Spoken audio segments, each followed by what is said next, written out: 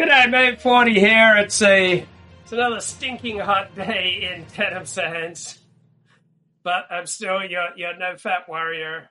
Victory over sin, no matter how hot the temptation. Right, that's our motto. And speaking of temptation, this isn't getting any major news coverage right now, which is a little weird.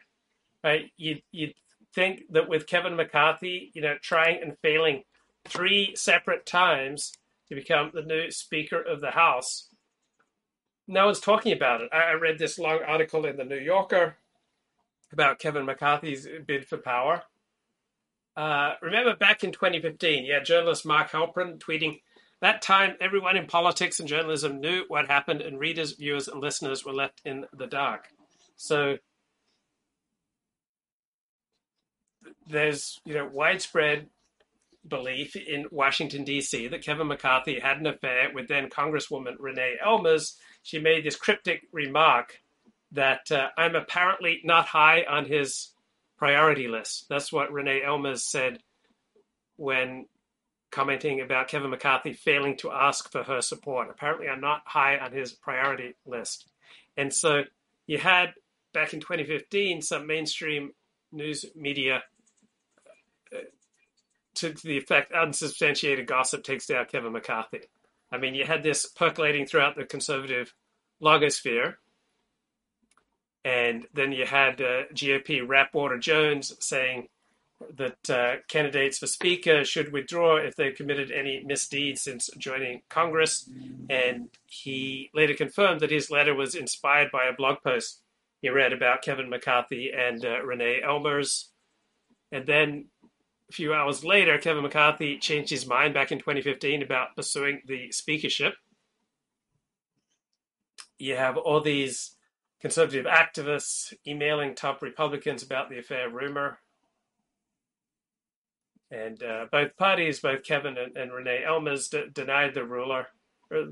But it appears that Kevin McCarthy's speakership bid will be denied yet again. And maybe Steve Scalise or Jim Jordan will become the speaker. So, just kind of curious, why is there no mention of this in the mainstream media?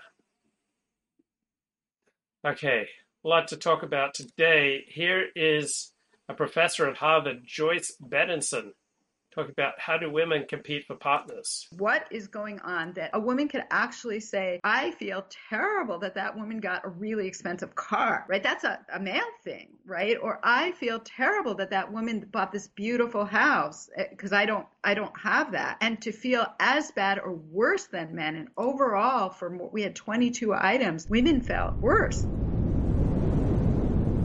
Okay, over the last few months, Chris one of the most Williamson's interesting topics podcast that I've learned about has been intrasexual competition, and particularly female intrasexual competition, because I think it's overlooked a lot. When we're talking about status-seeking behavior, when we're talking about competitiveness, immediately everybody goes to men as the, the prime example. That's the flagship example of what we're talking about. A lot of your work has looked at the unique and quite vicious ways that females enact their intrasexual competition, their status-seeking behavior.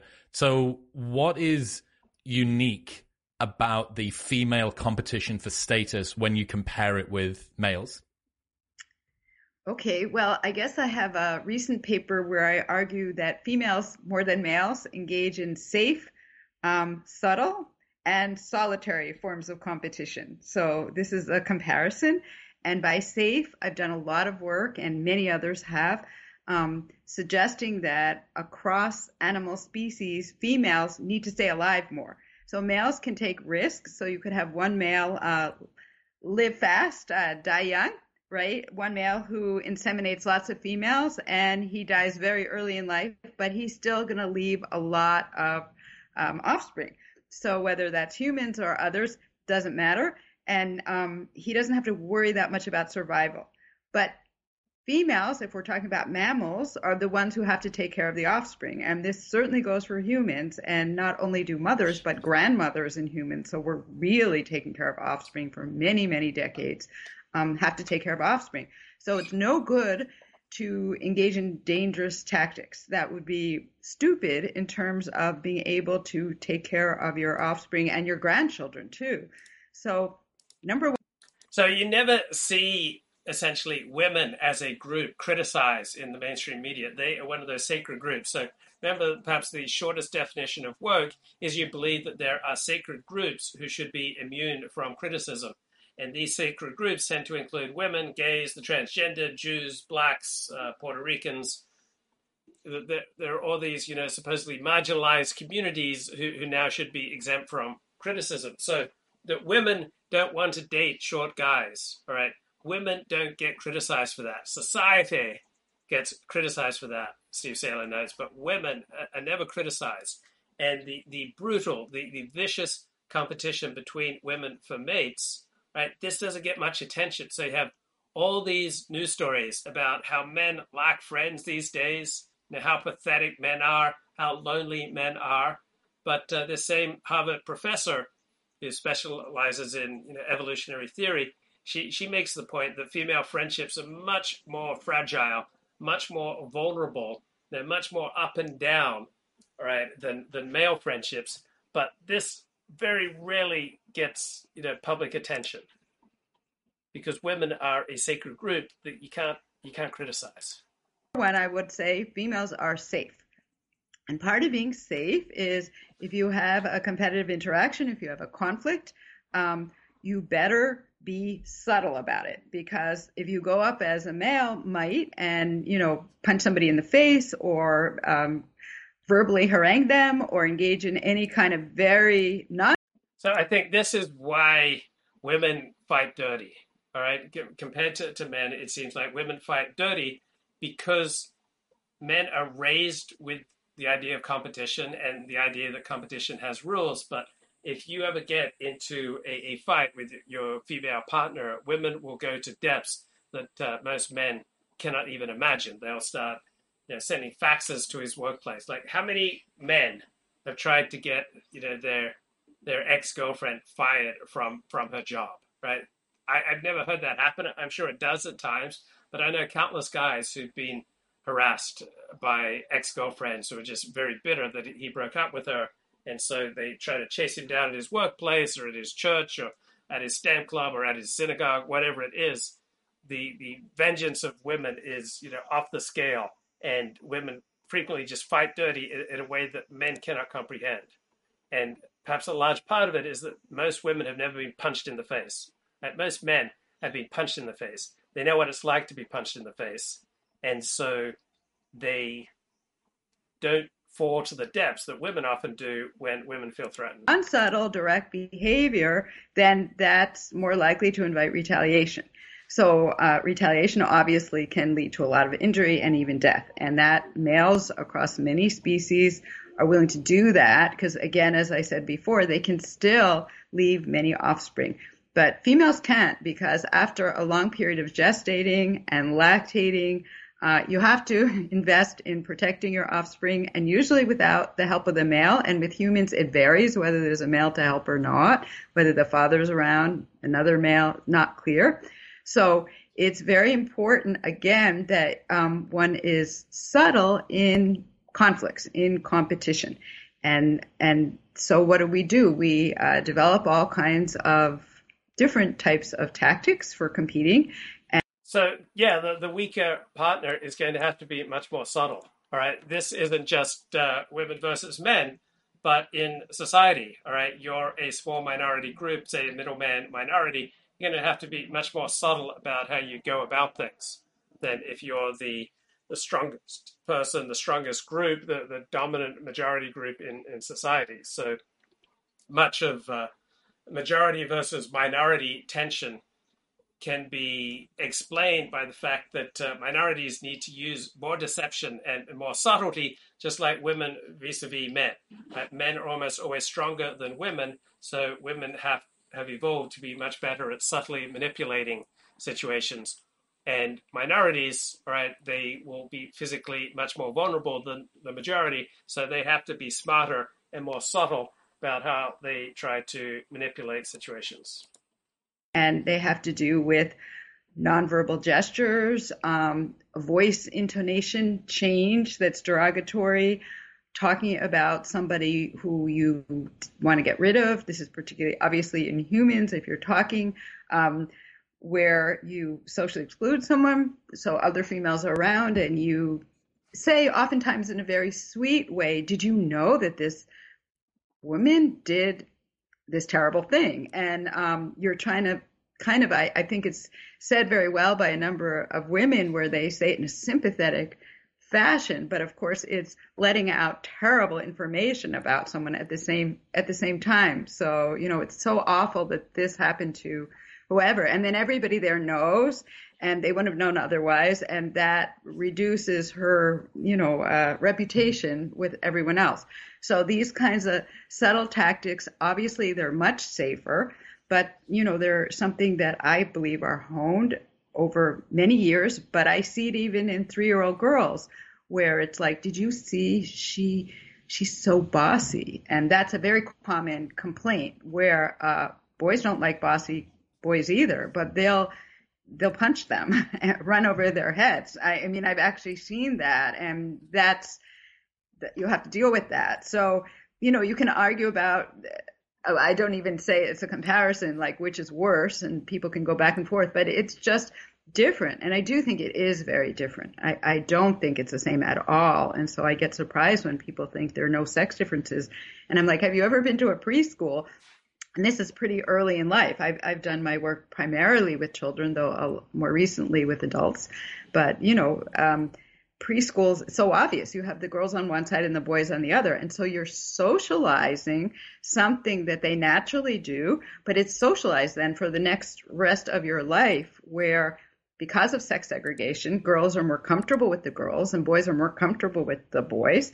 So you get a lot of practice doing this, and you learn what it's like to be the butt of that, and you learn to avoid it if at all possible. So this is socialization. I think a lot of people talk about socialization as coming from adults or parents or the media or social media or whatever, and sure, that's there. But to me, the power of social media as opposed to television or... So Twitter has been down in Australia largely for hours now. So if I'm not interacting with you on Twitter, or if my live stream's not coming across, then something's down about Twitter. It's an absolute mess, but we're going to struggle on here. Another topic I wanted to hit is who are the major upper class live streamers? So I read once that the upper class and the lower classes have something in common. They both tend to dread publicity. Maybe that's much more true in England than in the United States. But who are the major upper class live streamers? Who are the lords and the ladies of live streaming? Who are the aristocrats of live streaming? Like, which live streamers can trace their lineage back to the Mayflower? Like, who are the biggest wasps, white Anglo-Saxon Protestants, in live streaming? Like, who are the true Harvard men in live streaming? Because you'd think that perhaps, maybe the Harvard man does not live stream. I know there are lots of graduates of Harvard who live stream, like Eric Weinstein, etc. But who are the American aristocrats, the British aristocrats, the French, the German aristocrats, the royalty of live streamers? Like, which royalty, which members of the upper class host live streams? Right? That's what I'm trying to figure out. It seems that hosting a live stream is a very middle class thing to do. The middle class are much more eager for publicity. It's like, yay, look at me, listen to my opinions. Let me give you my hot take on why Kevin McCarthy's bid for the House speakership has been derailed yet again. So it seems like a very middle class thing to be on reality TV, to host your own podcast. Do working class people and do upper class people host their own podcasts? Do they appear on reality TV as much as middle class people? Do they host their own live streams? right? Do they push forward their Instagram? It feels like to me that live streaming, podcasting, pushing yourself forward on social media, appearing on reality shows is primarily a preoccupation of the middle class, who it seems, generally speaking, can't get enough publicity. Like, look at me, look at me, look at me. Very middle class attitude. The upper class and working class attitude, generally speaking, I think, is to don't look at me, to prefer their privacy. It seems to me the upper classes and the lower classes put a much greater premium on privacy, and the middle classes are much more eager to bid for your attention, to ask you, hey, have you heard my podcast? Or will you be a guest on my podcast? Or appear on a reality TV show? So give me some feedback here. Am I just way off base here? All right, back to, this is Harvard professor Joyce Benenson. Adults or even parents is that it's peers. And there's nothing stronger than peers as socializers. I just don't think people have understood that. So, by the time you're 3, you put a child into a daycare or preschool or whatever, in a hunter-gatherer society, just a group, whoever's there, and the peers have a lot to say about whether you have someone to talk to and somebody near you, or whether you're all by yourself, which nobody wants. So it's very, very powerful. And the third thing I talk about is solitary competition. This is just one from one of my papers. And I do think a big attraction of competition for males is making it public. So you want to be able to show off that you beat this guy. I'm right now watching tennis matches because I did a study on what happens at the end of a tennis match. But, that's what males want. They want public, conspicuous contests. And the more people watching, the better off. And that's, of course, risky if you happen to be the loser, but it gives the thrill, gets the testosterone going, the challenge. Females, they're new relatively to sports. Certainly research over the last many centuries and across the world has shown males are much more likely to play sports. But it's not just sports, it's verbal contests, it's any kind of competitive behavior. Males want it public, they want it conspicuous, and then they want it to be clear who's a winner and who's the loser. That's the way it goes. In contrast, females, I find, are much, much more solitary in their competition, but it doesn't mean they're not competing. It means it sure seems that women tend to take things very personally. So generally speaking, they are less cut out for competition.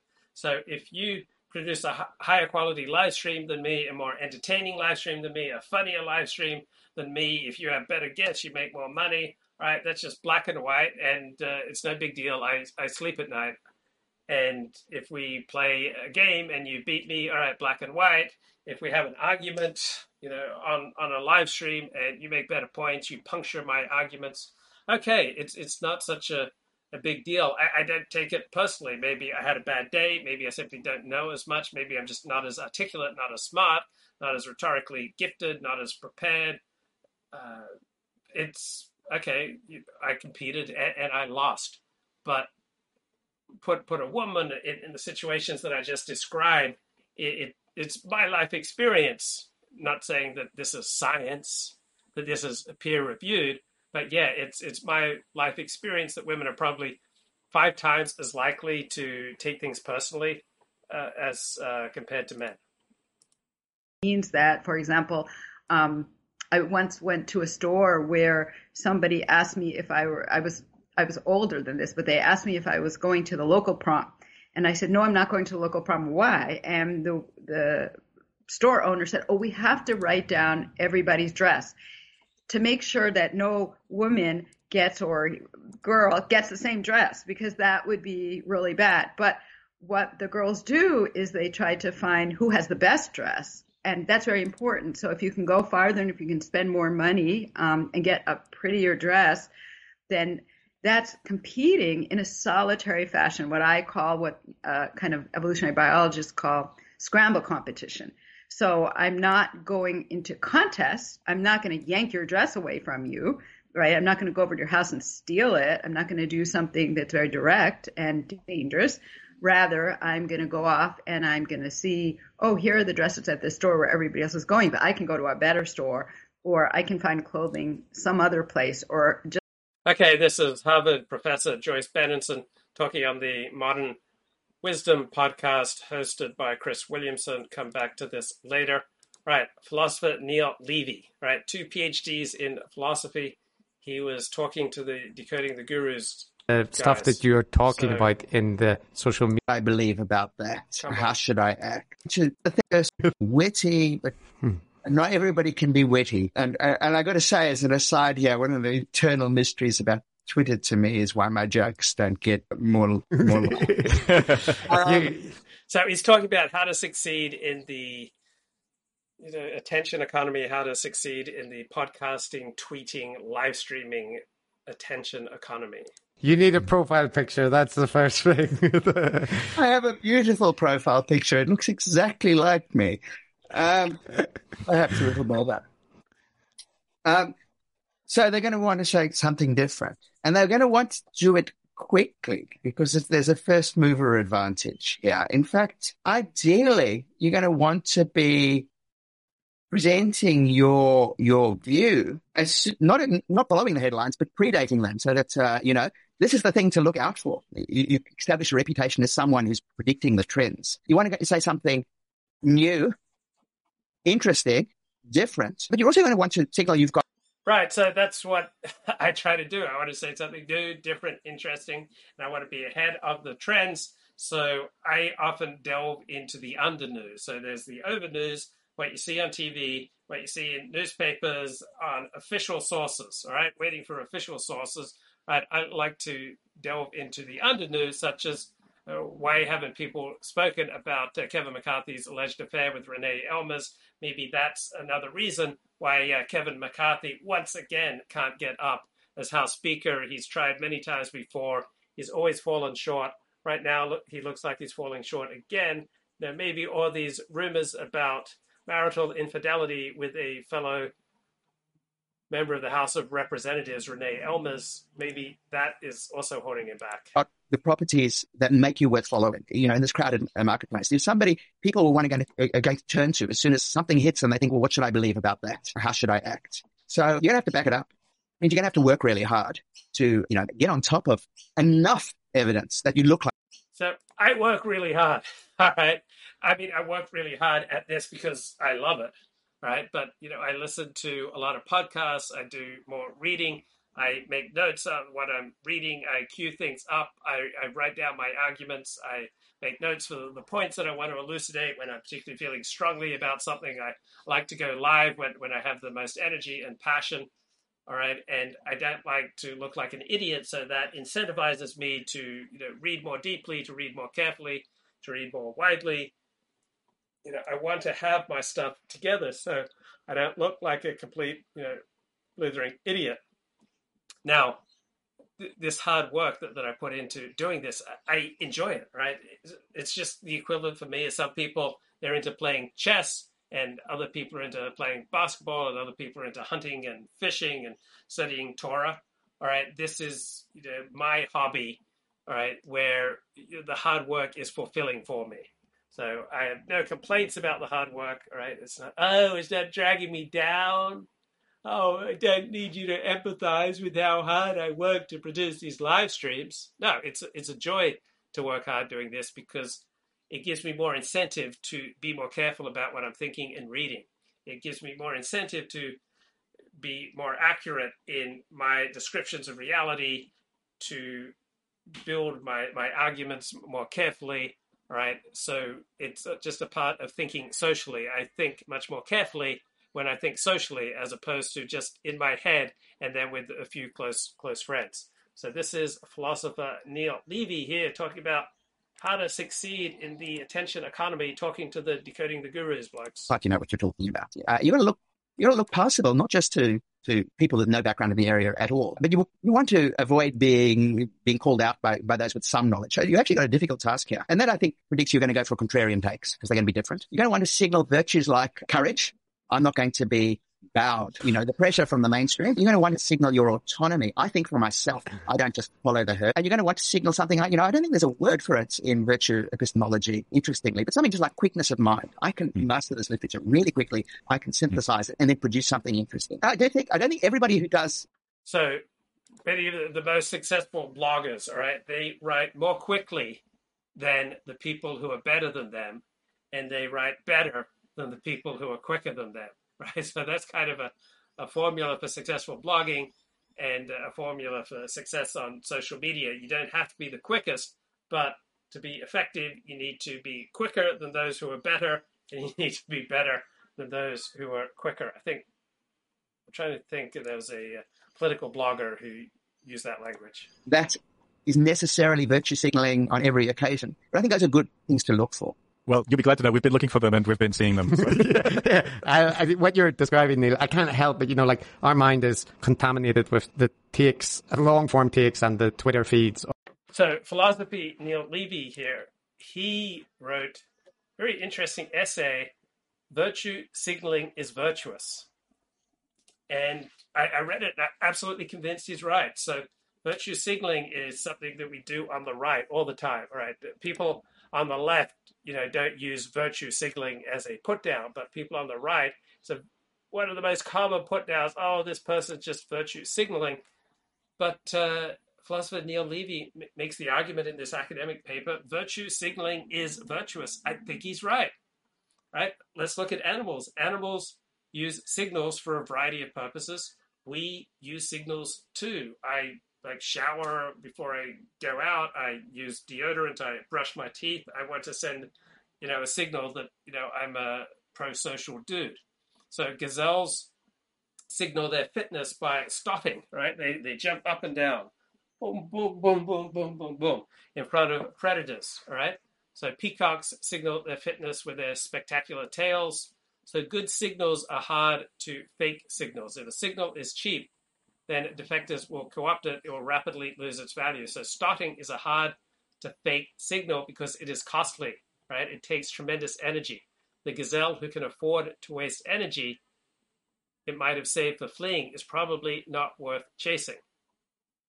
So too with virtue signaling, it usually contains some cost and it's not easy to fake. The peacock's tail is a more reliable signal because the more spectacular the tail, the more resources are being diverted to it, the better the health of the bird. Also, a good signal of trustworthiness is hard to fake. Right? So hard to fake signals among people take a variety of forms. Some are costly and some are cheap. So regular attendance at religious services is costly, all right? It requires foregoing more immediately rewarding activities, right? Tithing is costly, where you give 10% of your income to the church or to your community. Requires, foregoing, some kind of privation. Fasting is a common sign of religious commitment, such as during Lent or Ramadan or Yom Kippur. Particularly devout individuals in Christianity may take vows of celibacy or of poverty, or enter a small cell for life, such as a nunnery or some kind of Catholic religious orders. Now, some signals are not costly, but they still enhance credibility. Right? If you cross a bridge, right, it signals that the bridge is safe. So we live in a world where we cannot easily rely on other people's moral record as conveyed by gossip to identify those we can trust. Right? Our society is now too large. We move too much for reputation tracking to be as reliable as we would like. Gossip may not reach us. So we need formal systems of regulation that helps. But religious observance, all right, that's hard to fake signal of trustworthiness. Right, so often co-religionists seek one another out as business partners. So you had Quakers in the early years of British industry were very successful. You have Jews who do a lot of business with fellow Jews.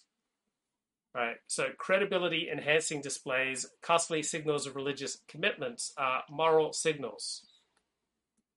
Right, they're signs of willingness to abide by certain publicly proclaimed moral norms. They are ways of signaling our virtue. So I wear a yarmulke, right? That is a way of signaling my virtue, my commitment to traditional Judaism. And it comes with some cost because it's off-putting for many for many people who aren't Orthodox Jews. There are many job interviews that I've got on where they absolutely would not hire me because I wore a yarmulke. Yeah, giving a vote of confidence to virtuous behavior is a good thing. I guess, where do you virtue signal, right? That's, some virtue signaling is of no use to me. So if you virtue signal that you're anti-racist, right, that you're a socialist, that you're all for gender equity, right, that doesn't make me think that you're a good person. Right, societies are secularizing, so religious virtue signals no longer have the same power. So we've increasingly turned to secular virtue signaling. So the faithful would join in public worship with singing, with tithing, with public prayer, with witnessing about their faith, right? And that was a way to religiously virtue signal. Strong emotions, right, are hard to fake. So if you really feel strongly about something, that's often virtue signaling. So think of people who self-flagellate, or the voluntary crucifixions at Easter, sheer self-flagellation during various religious observances, the degradation of the self that many Catholics engaged in, right? So religious people who consistently competed to show how devout they are. So good virtue signals are hard to fake, they're costly, they're self-validating. So the facial and bodily expressions of emotion are involuntary, they're hard to fake. Blushing and flushing, right? Those are classic examples of typically involuntary, therefore hard to fake expressions of emotion, and with them, virtue signaling. So a central function of moral discourse is signaling commitment to certain moral standards. So the claim that virtue signaling represents a perversion of this function is on very shaky ground. Virtue signaling is not merely a central function of public moral discourse, it is the one that ought to be in play. So virtue signaling overwhelmingly is virtuous if it's virtue signaling on a virtue that you hold by. And if you don't hold by the virtues of anti-racism, then obviously, virtue signaling in that department is not going to be terribly impressive to you. So this is Neil Levy on Decoding the Gurus. It just functions very differently in a different context. It expresses quite different propositions. Yeah, very true. Yeah, we've had T on the show. Yeah, it was great. But coming back to your red flags for intellectual virtue signaling, as you could tell by Chris, my expressions, with just like every one of those red flags we see in virtually every case of our more toxic gurus. So this is just, I might be able just to quickly go through them and just point out what we see. So first of all, that confidence and certainty. Take any of our gurus, but maybe let's just take one example for each. Like maybe Nassim Taleb, if you've come across him, all of the statisticians are idiots. Right? They're all stupid. They don't take into account black swans. They don't understand about long tails. They're trapped in this normal distribution land. Only he knows. And he's like a steamroller. He would never back down, never surrender. But he's just one example. They all do that. But that's signaling of quickness in mind and intellectual autonomy. The example that I think springs to mind as best is Jordan Peterson, who has, I feel like most of our gurus become caricatures of themselves over time as they continually sort of ratchet up their presentation. And you can see it with Jordan, who in his mannerisms, in the way he speaks, the way he dresses, everything about the setup is intended to communicate that this is a deep and profound thinker. And, most of the people who are good at this tend to be loquacious. They're very good speakers. That, I think, well, what do you think? Do you feel that people just interpret the facility with language and a decent vocabulary, being fluent, is just a signifier of intellectual profundity? So, one of the things I talk about is, in order to signal your intellectual value, you can manifest it. One of the difference between moral virtue signaling and in this kind of context where there's no face-to-face interaction and you just can't check up on the person, is talk is cheap and it's really hard to manifest your virtue. What are you going to do? Show a receipt of your donation to Black Lives Matter or whatever it might be? That looks like you're trying too hard. And so, it tips over into something that's no longer signaling virtue at all. But with the intellectual virtues, you can actually manifest them. You can provide equations, you can provide links to papers, and you can talk about them in ways that seem knowledgeable. The original Guru Effect paper by Sperber actually says not only are people impressed by these, but I think this is often missed about Sperber's paper. They should be impressed by this. Actually, quantifying, formalizing is making your work hostage to fortune and hostage to people who can check up on it. I should take your equation seriously because I know if they're bullshit, somebody will call them out, even though I can't call them out. So you're going to want to back it up in one way or another. One way to do it is by some kind of technical language. You can talk about long tails and the normal distribution and black swans, or you can talk in a kind of complex way, which sounds as though it's very carefully hedged and it's plumbing the depths of the ineffable nature of reality to reveal the true quantum interactions that whatever it might be. That's another way of signaling your intellectual prowess. And even when you don't in fact know what you're talking about, it does require skill to do it. So it is a self-certifying signal of some kind of intellectual value or intellectual power. Something that springs to mind there, though, Neil, is that you can have the case where, like, for example, when I think about my own interest in the parapsychology field, it had an interest in it and the various topics there.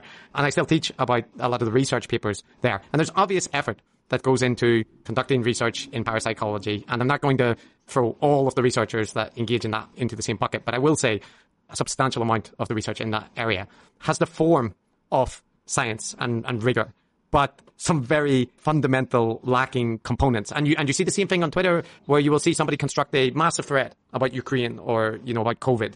And by all the external markers, it looks like a thread you can trust, and it's intellectual. It's citing studies, there's graphs, there's, references to details in papers.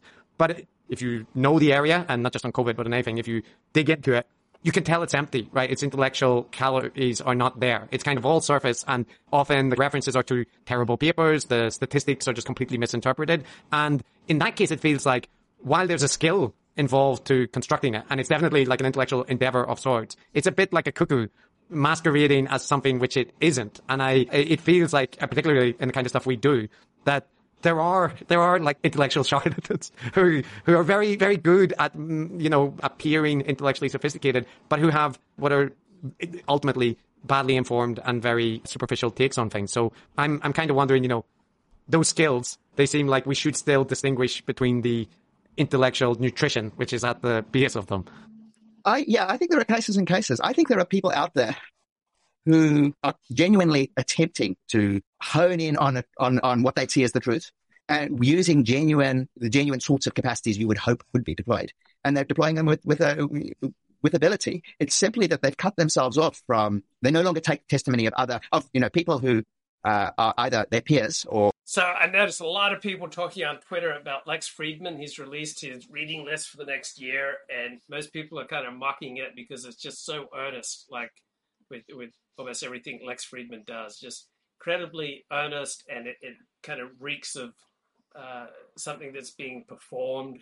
That this reading list is to show you what a serious intellectual he is. Many people are mocking him that he's setting aside a week to read The Brothers Karamazov by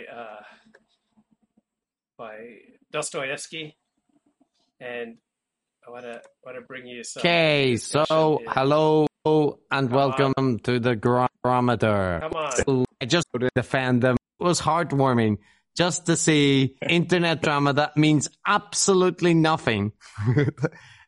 Unite everyone together in takes at the beginning of the year. Yeah. So we should tell people, give them a rough idea of the book list. It was because stuff like that's right. There are people that are not so online. So yeah. He did a little 30 books that he's planning to read or reread in 2023. Yeah, I think it was like one week somehow, but it can't be 30. Must be 52 or whatever the case might be. It's a list of books and examples, Matt, or what kind of things was on his list that caused people to get excited? Okay, so let's test my memory. So I remember there was Kafka's Metamorphosis. And let's go to the chat. All right. Art Bell is in the house. Luke is such a virtue signaler. Mr. Medica says he wants Gamergate to be buried with him. I suspect Luke is slowly starting to miss some of his stuff in LA. A few key items he left off the list. Maybe I'm missing my friends. Maybe I'm missing my religious community. Maybe I'm missing, my favorite 12-step meetings. I'm looking forward to being back in LA. Like, it took 3 months 3 months is a long time to leave home, but it seems appropriate. Probably next time I come back to Australia, I might just go for 2 months. So already kind of planning a big road trip. Next time I come to Australia, I want to drive all the way across Australia from the west to the east. No, from the east to the west, from Sydney to Perth and back again. And I'd also like to drive from the very bottom of Australia to the top of Australia. So I'm planning my next trip.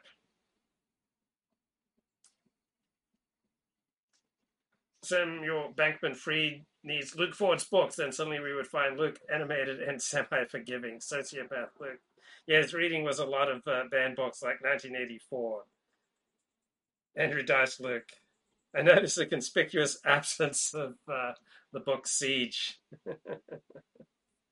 Yeah, Lex Friedman's reading habit. It just, if someone else had presented the list, it wouldn't have gotten the reaction it does. But with Lex Friedman, someone who's not neurotypical, someone who's very performative, like it just didn't seem genuine, and it's just so earnest. The mildest criticism, right? If Lex gets the mildest criticism, he immediately blocks someone. There was Camus, The Stranger. There was Marcus Aurelius's Meditations. There was Ian Banks, an author I really like, Player of Games, I think it was. What am I forgetting? What other books? The Art of War. Don't forget that. Important to know of course. Your enemies. Yeah. Yep, Animal Farm. That's right. Fight Club. Fight Club. Yeah. The brothers Karamazov. Yep. The brothers Karamazov, Dostoevsky. Yes, it was a very Lex list, and people dunked on him because it was, well, first of all, it was kind of the basic list. Like they were all good books. And Chris, I mentioned to you, really and I got to tell everyone here. You're coming forward. Callie Means, thank you. Oh no, I missed this story. So Chicago, a wonderful American city, has become so dangerous that people are leaving. So dangerous that this summer, the teenage brother of our friend, Gianna Caldwell, here at Fox, was murdered there. So we wanted to talk with Gianna Caldwell about his life, what it was like to grow up in a poor part of Chicago, and what has happened to the city. We had a really remarkable conversation, and our respect for him just increased exponentially. Here's part of it from Tucker Carlson today. Okay, so looking at the chat, John Smith says, I don't know why Lex Friedman is torturing himself with these books. He'd be better off reading the Jack Ryan series by Tom Clancy. But you learn a lot reading Tom Clancy. Steve Saylor makes this point. If you want to know what would happen if the United States went to war with China, or there was some other military conflict in the world, Tom Clancy had a gift for getting to the essence of war, of what a war would look like. So Tom Clancy books, they're excellent. Right, they're not just entertaining and compelling and just take you along a very fast, fun journey, but you also learn a ton about military hardware, technology, the relative balance of powers between countries. So, yeah, two thumbs up for Tom Clancy. I probably read a dozen Tom Clancy books. Don't regret it. Right, back to Decoding the Gurus on Lex Friedman's reading list. I actually read them all. I read every book on that list. Although, as I told you, I didn't quite finish Sapiens, which was Harari, I think is the author. Oh, yeah. Because it wasn't very good. And I didn't finish Marcus Aurelius' Meditations because, I don't know, it was all right, but, I'm not really into that kind of thing. Yeah, it's so So that's genuine, all right? When someone talks about some highly touted book, right, and says he quit it, right? That just feels genuine. When Lex Friedman does this stuff, it just feels fake and autistic and weird and earnest. The thing that it caused was it looks like the list of, it looks like a list of my bookshelf potentially as a teenager or a 20-something undergraduate. Like it's kind of, if you ask ChatGPT to generate a a pretentious list for a male undergraduate student. This is what they would generate. It would. So I remember reading some highbrow essay trying to argue the case that Tom Clancy was anti-Semitic. So I don't buy it. But anyway, back to Decoding the Gurus. Lex Friedman's reading. Yeah, it would be. It's the list of the male undergraduate with intellectual pretensions, of which I was one. Right? Yeah, me too. I was a pretentious kid, and that's why I read all those books. I read them probably between the ages of 15 and... Wow, got a $14 super chat from Media Hits, a real stalwart of the show. Norio, Peace Force, 91, Jew Punks, NOFX. Not sure what any of this means, but as long as I'm not going to get a copyright strike here, that's Next week also, I want to steal in one time. Next week also is the Positive Force benefit. There's going to be a videotape of bombing that was inside Iraq. It was whatever, banned from television or something like that. We have a videotape of it. We're going to show that to people. It's going to be false prophets, sticks and stones, grit, rejuvenate, I guess, and the guitarist of Urgent Fury, doing an acoustic set, and so it's going to be a benefit for Positive Force, you know, all the stuff, the great stuff they do here in New York. And so basically you all come down, show up, that's a cool show, and no, I'm not going to announce that, Bill, because the NoFX came a long way to play, so there you go.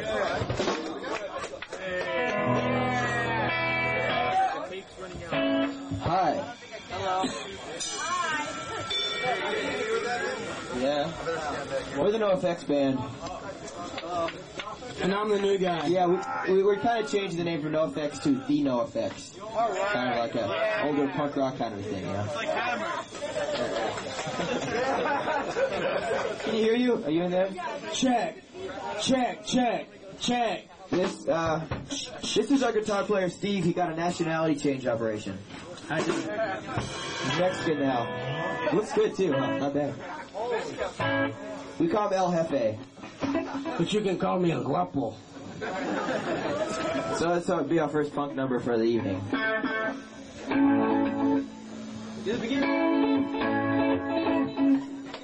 Okay, is this gonna get me a copyright strike, mate? What are you doing to me?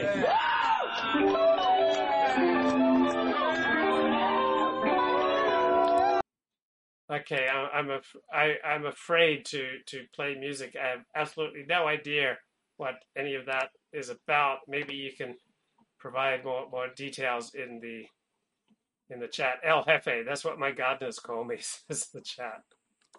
Lex Friedman's reading list. 19. And look, they're good books. Like, they're good books. That's what they're very popular and they're classics for a reason. But I think people were reacting. It's not so much that it was the way Lex approaches these things with a kind of a leaden seriousness and earnestness. And he is like 40 years old and treats it as like a rigor or a discipline or something to sort of get through, like a self-improvement regimen. Yeah. I think, it's just very Lex, and it you can understand why it does rub people the wrong way a little bit. Yeah. So it's kind of perfect fodder, because on the one hand, like, it's going to invite scorn and derision, I think justifiably. And then inevitably that derision is going to be called elitist and mean, and why are you dunking on someone for just reading books? And then, like, somebody else will, it's too perfect. And it's like a trap set by Wile E. Coyote for culture war people, and that's what happened. Yeah, Chris, I described it to you as like a Rorschach test for takes and for signal what you want to signal about yourself and whatever. It was a perfect, like you said, it's just a perfect little Twitter gem, because that's what Twitter's made for. That's what Twitter's made for. Absolute nonsense like that doesn't matter in the slightest, but gives everyone a chance to act, dismissive and holier than thou and all the rest. Oh, and the one I love is like people connecting whatever the debate about is, you know, to a larger thesis that they have about how social dynamics apply or that kind of thing. So it's like the Lex Fridman reading list criticism, it is like not important, except it highlights this dynamic, which is very important, right? And you're just like, oh, it's and you know, by engaging in meta commentary on it, we are part of that ecosystem. We are no better than the other. It's just, I think the one thing that that you can win slightly by is by like the thing which gets me is it's perfectly fine to dunk. And it's perfectly fine to be like not to complain about dunkers or whatever, but like just own it in a sense, right? Like if you want to defend Lex, like just defend him because you like him. If you want to dunk on him for it being like, you know, if you just want to dunk to have fun, then just dunk and have fun, but don't claim it's some. Don't invest it with gravitas. No. Yeah. It doesn't matter. And you know, look, I saw people defending it, you know, for the obvious reason, which is like, he's just a guy. He's, you know, he's in very Lex fashion. He's earnest and he's simple and naive, and he's sharing his book list because and you know, what's wrong with that? You know, anything that gets people reading is a good thing. These aren't bad books. You know, why do you have to be so negative? So I saw people defending him who don't particularly like him and don't know anything about him. I think that's it is a reasonable point of view. No, I mean, it is, but it's all, man, come on, like, not come on, man, that's either too harsh, but I mean, like, I just got Neil Levy talking about intellectual virtue signaling. Okay, let's try out Tucker Carlson here.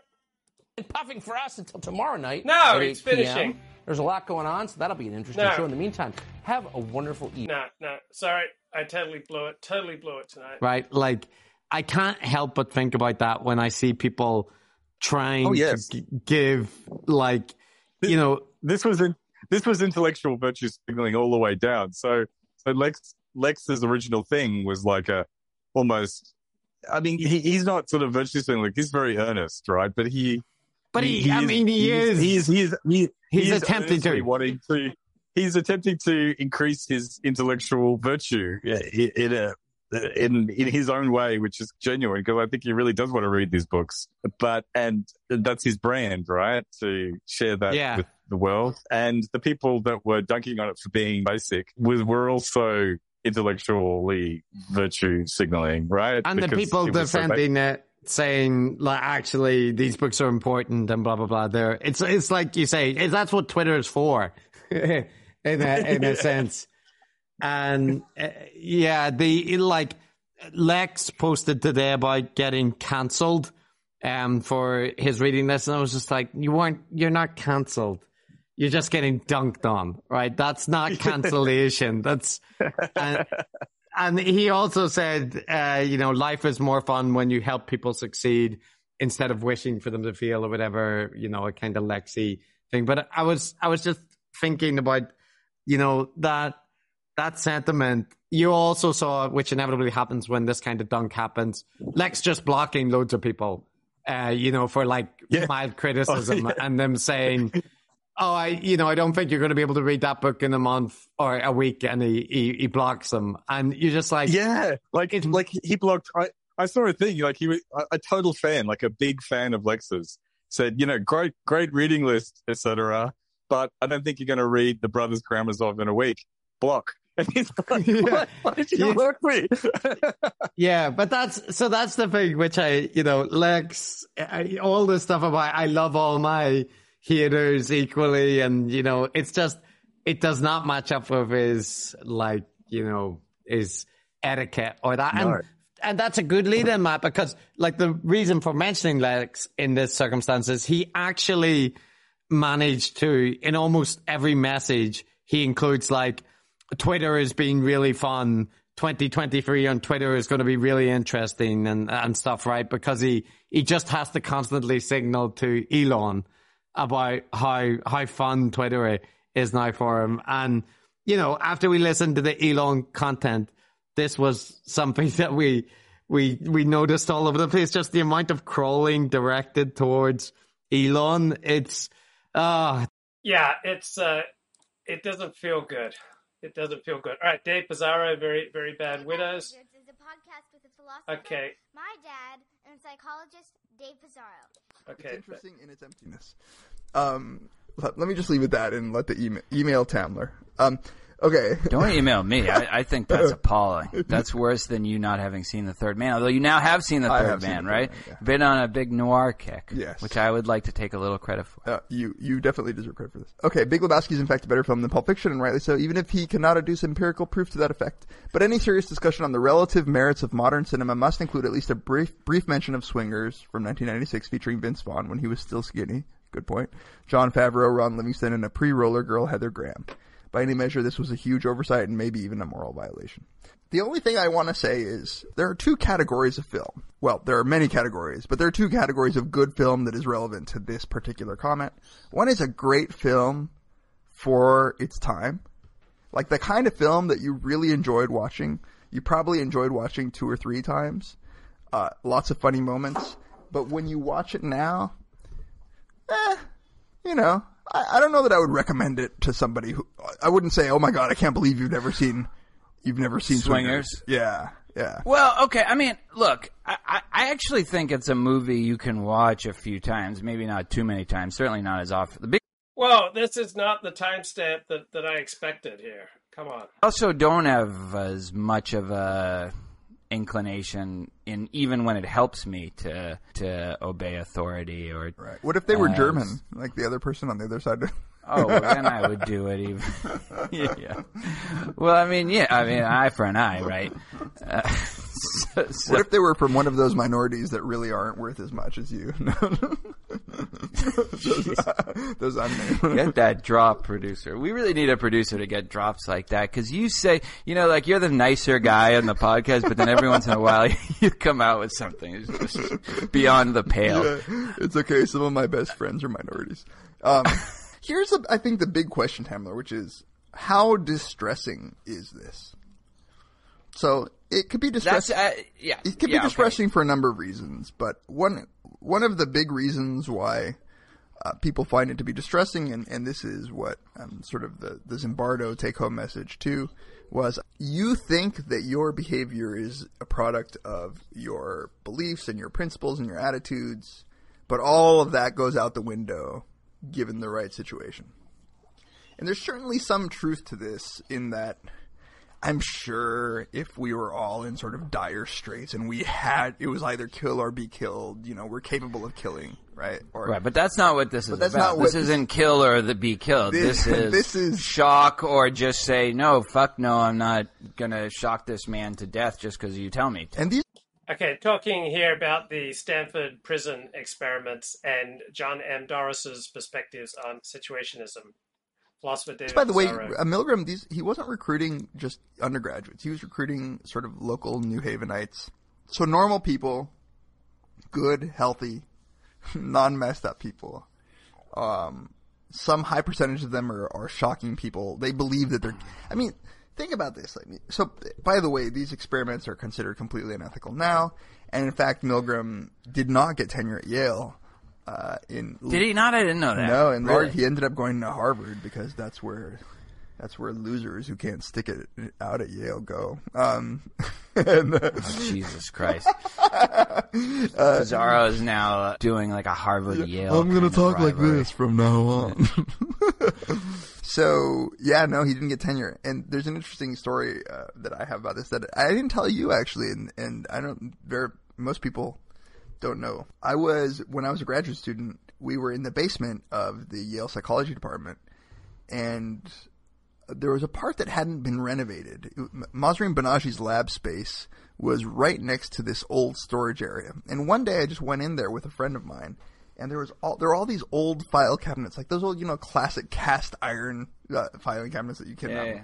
And we start looking through the files, and what we find is old faculty files from professors. Now, Yale has like a really deep tradition in psychology, so these are going back to the beginning of the Yale psychology department.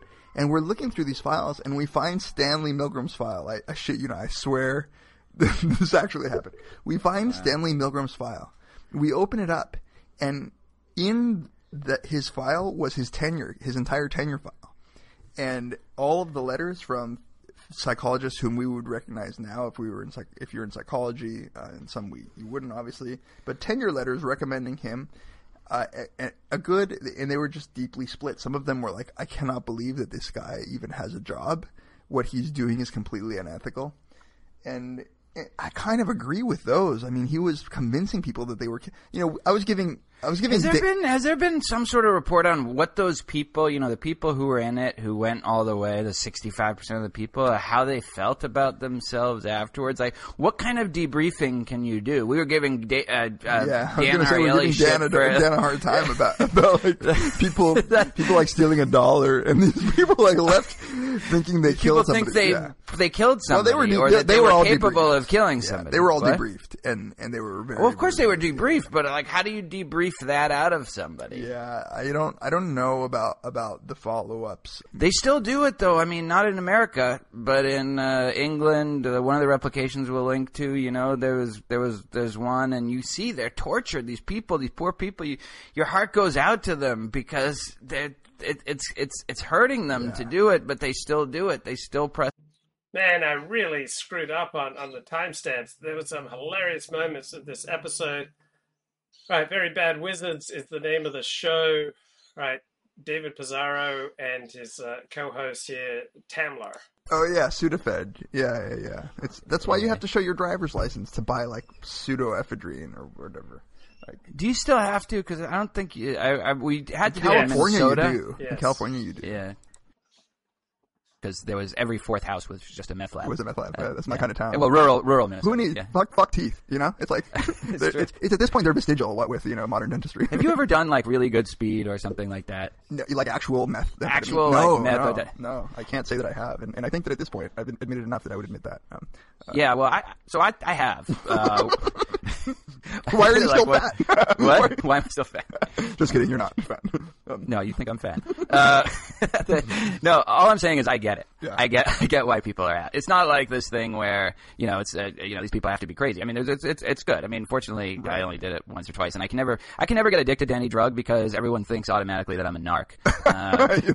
Like that's just everybody's first assumption, right? And then they say that to me. I hope we haven't talked about this. No, we haven't. I can guarantee you. People will say, people will say, "Are you a cop?" And I'll say, "No, I'm not a cop." And then they'll say, "You have to tell me if you're a cop." Yeah, I don't know where that urban legend came from. Can you imagine if that were true? Like if you actually had to admit that you were a cop, like how many undercover operations would just be blown? And not only that, but the idea that this little 18, 19-year-old is going to remind an actual undercover cop. It's like, oh, yeah, shit, I forgot about that. Okay, yes, I am a cop. Sorry. God damn it. Well, I'm glad you reminded me, else this has been a clear case of entrapment. And actually, I guess entrapment is sort of a theme for the show today. In some ways, wow, this is a good segue. The situation is like an entrapment for people in terms of doing really immoral things you wouldn't think that you were capable of. And that's what we're going to be talking about today. But let's first try to introduce a segment on listener email. How do you feel about that? Or listener feedback. And we're doing this in part because we want to thank the people who have sent us some emails, but they will learn about us. That's the only reason I care. So like us and then do whatever you want. Yeah. Okay, so Chip Ellsworth III, I assume not his real name. That would be really weird if it were. Be a coincidence. Yeah, coincidence if it were. Left us a very nice review on iTunes. But he ended it with, quote, "But I do have one complaint. At one point, Professor Summers," very nice of you to refer to him as Professor, "argues that The Big Lebowski is in fact a better film than Pulp Fiction, and rightly so. That's my beef. Whatever. We won't get into why Pulp Fiction." You really have a huge beef with Big Lebowski being better than Pulp Fiction? Well, and also, I mean, that's just the stuff you just skip over when you're watching it again on DVD. Yeah. But let me say this about Swingers also and I'd be interested from some of our younger listeners, some of the modern replications, but you can also see some of the original videos. So the original experiment was designed by Stanley Milgram. Right. And so describe the experiment. Right. So in a nutshell, because I suspect many of our listeners will already be very familiar with this, but the gist is you bring someone into the lab and you tell them that they're going to participate in an experiment on learning, which was the dominant experiments during this time were learning experiments, right? These were from rat and pigeon learning all the way to human learning. The question was, how does reward, reinforcement, and punishment affect learning? That's the cover story. Seems really plausible. You tell somebody that what you're interested in is the effect of punishment on learning. And this is, by the way, why we played that wonderful Ghostbusters clip at the beginning. With Bill Murray. You got to see it. We definitely post a clip. He's just shocked. It couldn't be more inappropriate. All right. So there was nobody on the other side. No one was getting shocked. but it was an elaborate ruse. There was a audio tape of the other. 5% went all the way up to 300 to 450. Like well after the. It is that it wasn't that it's not that psychopaths are necessary to do these things. It's that any person, at least many people who would never expect that they themselves were capable of this, or we would never expect they were capable of this, are delivering what they believe to be lethal shocks. And so the analogy to the Holocaust is obvious, right?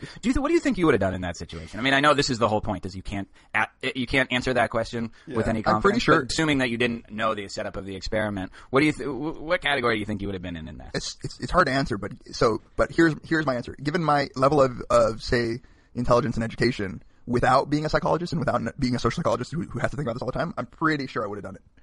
You would have gone all the way. I'm pretty sure. I think that it's what I've chosen to think about in life that has made me. I'm sort of pre-committed to if I think that I'm going to get into one of those situations, I've now pre-committed to not doing it. But I'm pretty. I don't know. I'm pretty. You'll conform. Yeah. Well, conformity is a weird word in this case, but I think I don't want to upset authority. It's not like. I don't think of the Yale psychology department. And we're looking through these files, and we find Stanley Milgram's files. Kind of. Yeah, exactly. Like, what? It's just, yeah, no, I know. Like, how am I supposed to react to this kind of laughter? So, okay, here's let's get to the point about the takeaway message. Okay, here's the strong conclusion. Nazi Germany can happen it could have just been me and you. It could have easily been me and you. There's actually not only that, but what that leads us to conclude is that, whatever our feelings about the harm that was caused by say Nazi Germany, one of the things that we really aren't allowed to feel is too much sort of blame for those individual people. Right? We can say that it was a tragedy, but a tragedy in the same way that hurricanes are tragedies. Right? Tsunami or something like that. That there is no real evil blame in it. And Zimbardo takes the strong line, right? He takes it mostly. We could talk about that in the second segment. He takes it for everybody that's not at the top. Right. That's not because he blames the situation, but then he also blames the people that are framing the situation. So he might blame the Goerings and the Hitlers and the Himmlers of Nazi Germany as setting up this kind of situation where otherwise good people could do horrible things. Right. So I guess is Zimbardo saying that there is responsibility? Is he saying there is more responsibility for those at the top, or just that their problem is something? I want to talk about that because it's an interesting thing because it's not clear why he can say that. Right. Presumably, there's a situation even for the Hitlers and Goerings, and he said it in the context of Cheney and Bush and Condoleezza Rice with the Abu Ghraib. Right. During the Abu Ghraib scandal, there was a huge Abu Ghraib scandal. But let's talk about that in the second segment. So go on what you're saying that the strong message is that could happen anywhere, and that it's not anybody's fault. There was this novel, right? Not a novel, it was a nonfiction book called Hitler's Willing Executioners. Right. Do you know about this? Yeah. Where, he was essentially arguing the opposite point. Right. That there's something about the German people that only to them could this kind of thing happen. And there's something comforting about that thought, that it's bad people, and that it's evil people, because the thought that anybody could do this is really disturbing. I mean, this is why I think I've mentioned that, but it's on my mind. I just recently submitted the final version of a chapter that I'm writing with Ray Baumeister on comic book villains. And speaking of German. Yeah, speaking of German. And there's something, and it's really funny when you read, especially these like Silver Age comics where like the X-Men, like their enemies are the Brotherhood of Evil Mutants. Like they would actually call themselves evil, like, and go around like, yeah, let's do evil. It's ridiculous, and it would never happen because the people who are actually doing those things don't think that they're doing evil, but it's really. Well, that's the question, right? Do those people in the Milgram experiments think that they're behaving, if you ask them right now, is this the right thing to do? Do they think they're behaving in a way that's morally acceptable? Right. Or do they think that it's morally unacceptable, but they can't help it? It's just, right. Yeah. It would be interesting to get into. I always wonder, another experiment, the Asch conformity experiments. Right. We'll link to these two. It's a very whether they actually believe famous one. Whether they act, they show these lines in the experiment. In those cases, they actually say, no, see, I knew it was wrong. Like, they say that after. And a lot of people in the Milgram experiments, at the end, even though they went all the way, they're like, yeah, see? They are like, I knew it was wrong to be doing. Like, thank God it wasn't real. Is that just post hoc? It's like making yourself feel better. That and $1, it's like at that point, if that and $1 gets you what? Like blowjob? The Holocaust. Like, it really doesn't matter it really doesn't matter what they're saying afterwards. Like, imagine like all the Nazis saying like, well, yeah, I told my commander, like. No, I know. Yeah. It doesn't matter in terms of if you're one of the concentration camp victims, but it's an interesting question whether the sort of the phenomenology of it is, you're so transformed that you actually your moral categories are upside down and you think what's wrong is right and you actually think I'm doing the right thing, right. Or whether it's like when you eat veal or something like that and you're like, I know this is wrong, but I can't help it. And that's I know a good you question. don't. And I suspect that both things are going on, and maybe the ones who are actually have the power to make the decisions think that they're doing it for the greater good and then they justify it. And then, maybe the underlings are not. But I don't know if it was answered well. And in fact, what I'm saying is pretty anecdotal from the reports of people after the experiments. So I don't know whether or not people had convinced themselves that it was for the greater good, or whether they just felt like they had a gun to their head. And I think that part of Milgram's point is just me being in a lab coat and telling them to keep doing it feels like you have a gun to your head, and that you're willing to do all kinds of crazy things.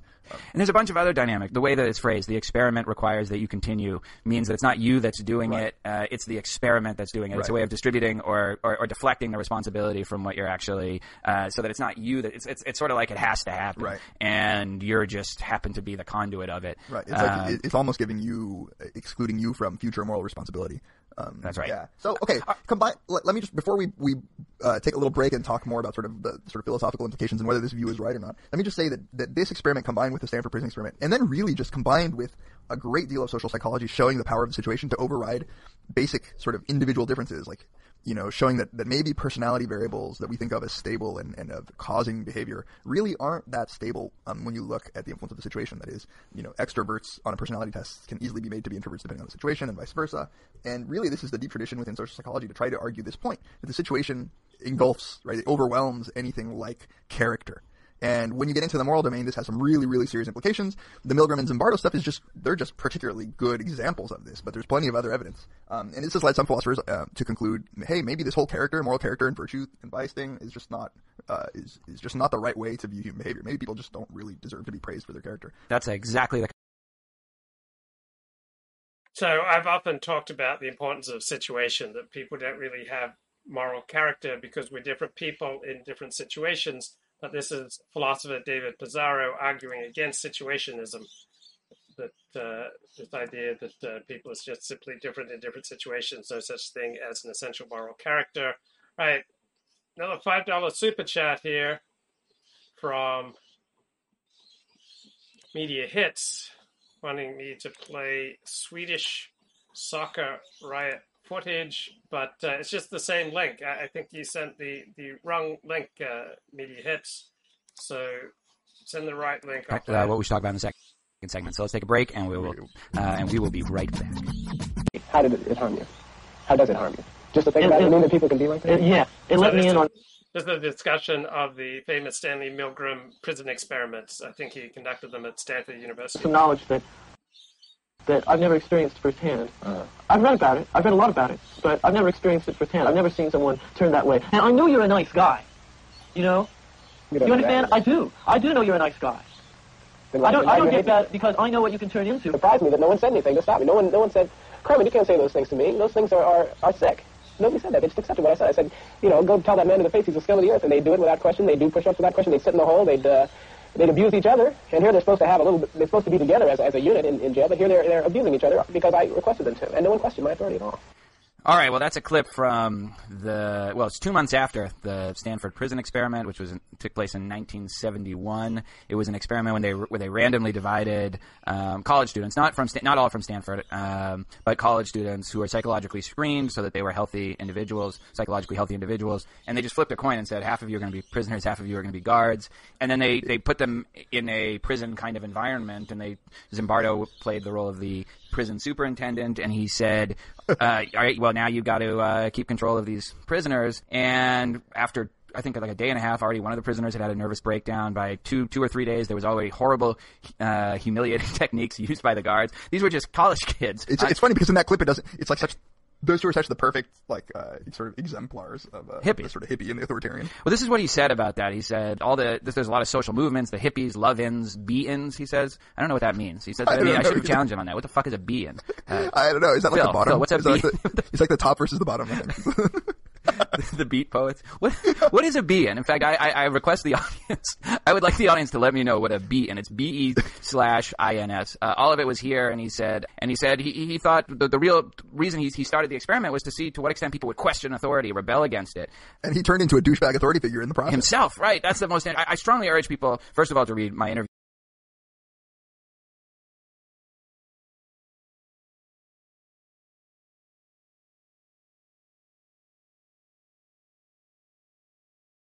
I really need to do abdominal strengthening exercises, but whenever I start doing them, they're really hard because my abdomen is so weak. And so I was seeing these blokes doing, these leg lifts, you're on a certain incline or decline, and then you need to lift your legs up. And I got like plumb tucked out. I mean, I couldn't even do one properly. And so that's the problem when you've got like a really weak something and you start doing exercises for that weak area of your body. And it's really, really hard because you're so weak. I got to Australia and I started swimming, and I just get out of breath really quick. And then like a wave hits you, you're out of breath. You're gasping for breath. And then like another wave comes and, hits you, and you dive under and come. And then, another wave hits you, or, you get the snorkel on and you start snorkeling and you get out into the ocean and you're just like gasping for breath because you're so out of shape. Man, I haven't been doing my crunches like I should. And I need to work on those leg lifts, right? I need to get my beach body back. All right, David Pizarro and company, a couple of philosophy professors here, talking about the importance or lack thereof of the situation, moral character, the Stanley Milgram prison experiment. With him, but especially to read his book, The Lucifer Effect, where he gives it, he lays bare his own role and his own guilt about conducting the experiment. I didn't even finish describing it, but by the third day, there was a prison riot, and there was all sorts of sexual humiliation tactics that the guards were using against the prisoners. There was a hunger strike by the fourth day. By the sixth day, they called off the experiment because it was they called off the experiment because there was a number of psychological breakdowns already, but also Zimbardo said because his girlfriend at the time, who ended up being his wife, just said. Okay, so Media Hits wants me to play some more punk rock footage. This is Someone's Gonna Die. I'm sure there will be copyright violations if I play the music. But here we go. Listen to philosophy professor speak and get some punk rock footage. What the hell are you doing? Yeah, she was a graduate student at Berkeley, and she said, "What are you doing? You can't keep doing this." And sort of shocked him out of his own role as the prison superintendent, which he had gotten so wrapped up in that he had forgotten he was a scientist. So first of all, on the third day, this is really funny too. Zimbardo, as the prison superintendent, he actually he got obsessed with the idea that there was going to be a prison break-in, like some other people were going to try to break the prisoners out, some other students, and he called the police. He calls the police. Police like, what? This is what you can't. We're not going to do anything about it. And he's like he's a psycho. But then a visiting colleague, he says, came in to observe. He says, "What's the independent variable here?" And this is what he says from his book. He got really angry at the guy. He says, "Here I had an incipient riot on my hands. The security of my men and the stability of my prison were at stake, and I had to contend with this bleeding heart, liberal, academic, effete professor whose only concern was a ridiculous thing like an independent variable. You effete, liberal, academic. I have a break in my hands. What are you talking about, independent variable?" And that was on the third day of the experiment. So not only had there been just a breakdown with the students, and there's really interesting stuff also in the book about he brought in this parole officer, someone to play a parole officer who had been in prison himself for 20 years and had gone before parole boards 18 times and been turned down, and he became a total dick, like a one person who you would think would be so sensitive to. So the idea of this, and we saw that a little bit from the clip, is that you adopt the role that you are given, and you take on that role. You're not you anymore. All I want the whole time you're telling the story, all I want to do is there's a Family Guy episode where Stewie travels into it doesn't matter what's going on, but an apartment gets burned down, and there's two firemen who are standing outside of the ashes of the apartment, and one of them says to the other, and it turns out that the stress candles caused the fire, and they both look at each other and go, "Irony." That little irony is all I want to say about Zimbardo. Like day 3, he's becoming like a prison guard. So that is the main takeaway message from that. Is that it might relate kind of loosely to a Family Guy episode. By the way, I just downloaded TED, but I actually paid for it, which is something you wouldn't necessarily understand. Projector. Yeah, but did you see TED? Mm-hmm. I love TED. And I did not pay for it. It's great. All right. So this is again, what you were talking about when we were closing out the first segment, the very lengthy first segment, is that this question of whether we have these kind of character traits, and there's a major tradition in moral philosophy called virtue ethics, which the whole point of it is that excuse me, I just burped because of the beer. The whole point of it is you build these character traits, these virtues, like courage and generosity and empathy, and so that you will behave in virtuous ways across a wide range of situations. And this seems to fly in the face of that, because here you had these normally, as one hippie says to the other hippie, "I know you're a nice guy, but you are making me." This was the John Wayne guy with the scary Cool Hand Luke glasses, mirror glasses, who he's like, "I know you're a nice guy, but you were putting a bag over my head, making me, naked, like starving me, and like the Abu Ghraib stuff, which is how Zimbardo got back into this thing, and it just sort of flies in the face of this idea that we can count on our character and our moral education, I guess. So Aristotle, I think has a wonderful take on this, and like how you sort of develop these virtues in your life so that you cultivate the right sorts of inclinations and emotions and habits, and you become a good guy. And Zimbardo here, it's day three, and they're poking each other in the ass. Like, I was like, literally, Zimbardo doesn't talk about this stuff, but like the Abu Ghraib stuff where they're like making them do lewd sexual things to each other as prisoners. And that's what they were doing in the Stanford Prison Experiment. I know. If you look at the pictures from both, they're eerily similar. Eerie. And it's not, you could say about Abu Ghraib, whatever, authoritarian people joined the military to begin with. These guys were randomly assigned to be prisoners and guards. And they knew that. It was a coin flip. Right. So it's scary, and it does fly in the face of virtue ethics and what Aristotle says, and naive human psychological beliefs. Like, I think that there are good guys and bad guys, and what the takedown here of social psychology is there's no such thing as good guys and bad guys. There are guys and gals put in good or bad situations. Now, let me ask you. That's sort of the extreme view. That's the extreme takeaway message from these experiments, and it's something that John Doris, the philosopher. Here's one little bit of sociology and philosophy that I can tell you. John Doris was somewhat revolutionary in using these experiments in social psychology to challenge. Right. Let's put up a link to Doris's stuff because absolutely, he has a book, really good book called Lack of Character, where he marshals out all this empirical evidence that challenges the idea that we have these stable character traits that will apply across a wide range of situations, and we'll put up links to that. Now, before I give my view on this, what's your view on it? Let me. So this famously in social psychology is not. It didn't center around necessarily the moral virtues and the whole character approach. But in the '60s, a psychologist named Walter Mischel really challenged. His beef was with personality psychologists. So it wasn't really necessarily about character, but it was about traits. But in particular, it was about personality traits. And what Walter Mischel argued was that if you look at the data, any given situation captures the variance, right? In the lingo of our field, what captures the variance is the particular situation. It doesn't matter how you measure whether or not people have extroversion or introversion, or whether they're open to experience, or whether they're neurotic, or whatever. What really matters is where you drop these people. Like what kind of situation you drop them into. So he had this famous critique of personality theory that has really dominated social psychology. And I'd say that before Doris and this whole situationist critique of virtue theory came around, this has been dogma in social psychology.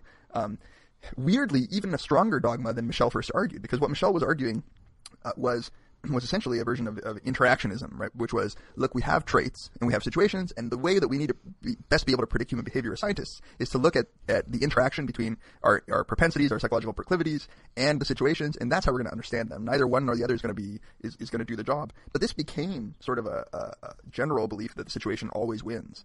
And well, for some context, remember what personality theory is based upon. Personality theory is based upon self-reported things, where just people bubbling in numbers and in various charts. That's what the whole field of personality theory. Are you open to new experience or relatively closed?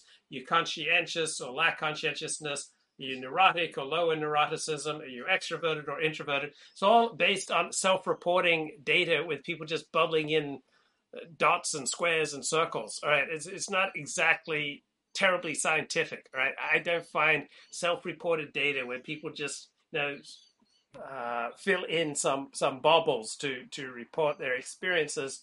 All right, I don't find that terribly convincing, terribly scientific. I find John M. Doris's situationist critique much stronger, but here you got a couple of philosophers arguing against John M. Doris. And as somebody who came into social psychology sort of late in graduate school, I didn't get indoctrinated in the same way as most of my colleagues in social psychology, and I actually think that the pendulum has swung way too far. I think that it's an absurd.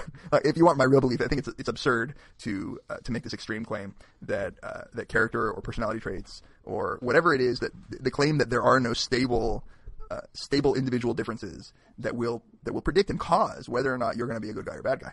That doesn't mean I don't think there's some situations that won't overwhelm the majority of people. No, John M. Doris is not arguing that there are no personality traits, right? What he's arguing is that frequently the situation is going to be more important than any innate trait. So people are going to be affected when they're, say, in church, as opposed to being in a bar, as opposed to being at a sporting event, as opposed to being at a party where everybody's drinking. The situation is going to affect you. sometimes the situation is going to affect you more than your innate traits. Sometimes your innate traits are going to be more dominant than the situation. And situationists don't argue that there are no innate traits. They simply argue that the situation is frequently overwhelming your innate traits or modifying your innate traits. Right, back to David Pizarro and company. But in general, there are nice people and there are douchebags. And nice people sometimes act like douchebags and douchebags sometimes act like nice people. But it's not weird or wrong or irrational or contrary to the evidence to still say that we can cultivate good character traits, virtues in ourselves and our children. And I think that it's a crock to think that the research shows anything else. Well, why do you think it's a crock? Then why were all the guards in the Stanford prison experiment? Now, some were worse than others. It's true, but there was nobody who just said, "Wait a minute, we have to start." Remember, these are actual college students. They're just like us. What the hell are we doing? With all no. I think that so I think that there are two things going on. One is that these situations were fairly powerful, and that what I'm clearly definitely not saying is that there aren't situations that might overwhelm character traits. But two, there aren't. If you want to know whether or not character or personality traits have any effect, you need better measures on two ends. You need better measures of personality. So let me just talk about one type of situation that is going to have a profound effect on your personality. If you feel like you're running late. If you feel like you're running late, you're going to treat people as objects. You're going to be much more brusque. You're much more likely to be rude. You're much less likely to be empathic, to be nice. That's simply the situation of running late. Right? Just that very simple, very common situation has a profound effect across all sorts of different personalities.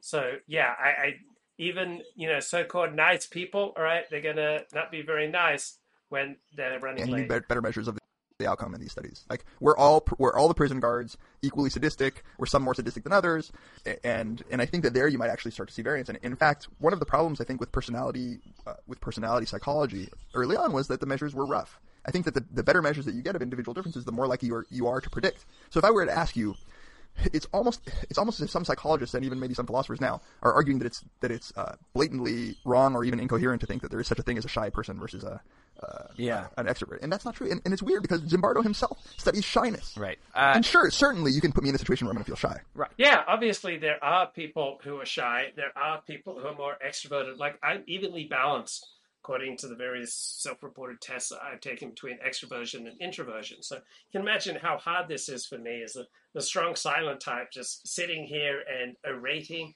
I mean, I'm a man who usually allows my actions to speak rather than my words. Words don't come easy for me, but the more confident I feel, the happier I feel, all right? The more that I sense that people like me, all right, the more extroverted I become. But the less secure I feel, the more I feel like I'm struggling in life, the more things that I'm ashamed of, right? Then the more introverted I become. I hardly made any videos between, say, the summer or fall of 2012 and 2015 because I was struggling with over $50,000 in credit card debt. I was struggling to earn a decent income. I was just struggling. And so I didn't feel strong enough to stand before a camera and talk. And of course. Yeah, like prison. But using that. Put you in prison, right. Yeah, but not the prison where you're giving lectures, but the prison where you're trying to decide whether, should I be that guy's bitch or this guy? Right. Do I really have to find the biggest guy and kick his ass on the first day? Should I join the neo-Nazis just so that I can, have some sort of protection? Believe me, I have thought many a time in California prisons, they're racially divided into white, Mexican, and black. And I've thought many a time as to which one I would belong to. Well, I'm a Hispanic guy who looks... It's not just California prisons that are racially divided. That's the natural, normal way that humans organize themselves unless, government legislates otherwise. It's not 100%, but prisons reflect a greater reality. And so this guy's saying he feels more comfortable with black people or with Mexicans than with white people. This is bogus virtue signaling, right? There's no way it's true. I'd love to know where he lives. I would bet you anything. He's going to claim now that he feels more comfortable with black people. I would have 99.9% certainty that this guy does not live in a black neighborhood. So this is bogus virtue signaling here from David Pizarro, the academic philosopher. White and gets along more with black people. Bill Burr, the comic, has a great line on that. He says, if I ever go to prison, it's like my number one goal, like beyond everything, is just not getting raped. And the only way that's going to happen to me, because he's like this redheaded white guy, is if I join some white supremacist group. So he just says he has a black friend, and he says, look, no offense, you're a good friend of mine, but if we're ever in prison together, I'm going to call you an N-word. See, I guarantee you that I would be more comfortable with the Black Guerrilla family than with the Mexican Mafia or the white supremacists. Well, no, I'm sure you'd be more comfortable. The question is whether I could convince them to let me in. On your stomach with your head buried in a pillow. I just want to know whether they would let me in. I just want to know. It's true, you have that kind of rap. Maybe we should cut that out. No, but the last thing I want to say about prison rape is I do think that's the one benefit to getting older, is that every day I get older, I become less desirable as someone who would be raped in prison. Because you get to a certain age, right? I'm sure when you're like 60 years old, they don't want to rape some 60-year-old. I don't know. It's honestly, I swear, it's a consolation to me about getting older. I think that maybe you also get less attractive to your wife, so it's kind of a catch-22. Yeah, but I don't know how attractive I ever was to her, so, No, so anyway, what were we talking about? The point was to get to this substantive part of the discussion, and we're already like an hour in, or an hour. Okay, so a couple things about what you just said, which is that, first of all, yeah, these are pretty powerful situations that have to be manipulated a very specific way. It's like you say, if all of a sudden the guy doesn't have a white lab coat on, that makes a big difference. And so they had to do a lot of, little subtle manipulations to get people to act in these horrible, horrific ways. And then, the thing about the Stanford Prison Experiment is that there is this core of people that didn't, I'm sorry, not Stanford Prison, but Milgram Experiment. See, there is this core of people that didn't shock the people. They just walked out and said, I'm not doing it. And if you look at virtue and, being a virtuous person, not as something that's common, but as something that's rare and as something that you have to work at, and that's something, then that's almost consistent with those results. Yeah, exactly, right. It's not like Aristotle's not arguing that you're born this way and that's it. Not at all. In fact, the opposite. He thinks that you have to, from a very young age, train yourself, and that if you don't do that, then you're not going to be a virtuous person, that you have no shot. And in fact, he even thinks you have no shot if you're not born into a special kind of situation, like a special kind of family with where you have the opportunities for a special kind of education. And if that doesn't happen, you're fucked. So the idea that, virtue ethics as a whole is bankrupt because a majority of people, even if it's true that a majority of people will act in terrible ways if put in a certain situation, that would still not threaten the idea that there are such things as virtues. And in fact, can I read you? There's this one really interesting passage at the end of my interview with Zimbardo, and I don't mean I feel like I'm plugging your book incessantly throughout this episode. something like that, yeah. It's this section where he talks about the banality of heroism and how you train people to be heroes, and he thinks it needs to start at a very young age. And he says, this is what he says in the interview: last chapter of my book is not only about how to resist the powers of the situation, it's also a celebration of heroism as the real antidote to evil. And that's the thing I'm doing now. I'm starting the Heroic Imagination Project. To be consistent, I say most evil is done by ordinary people put in certain situations, and it's the act that's really evil. Most people are really not. Most heroic acts are also done by ordinary people who aren't special in any way. They just happen to be put in a certain situation, an emergency of evil or immortality or corruption that gives them the opportunity to act on it.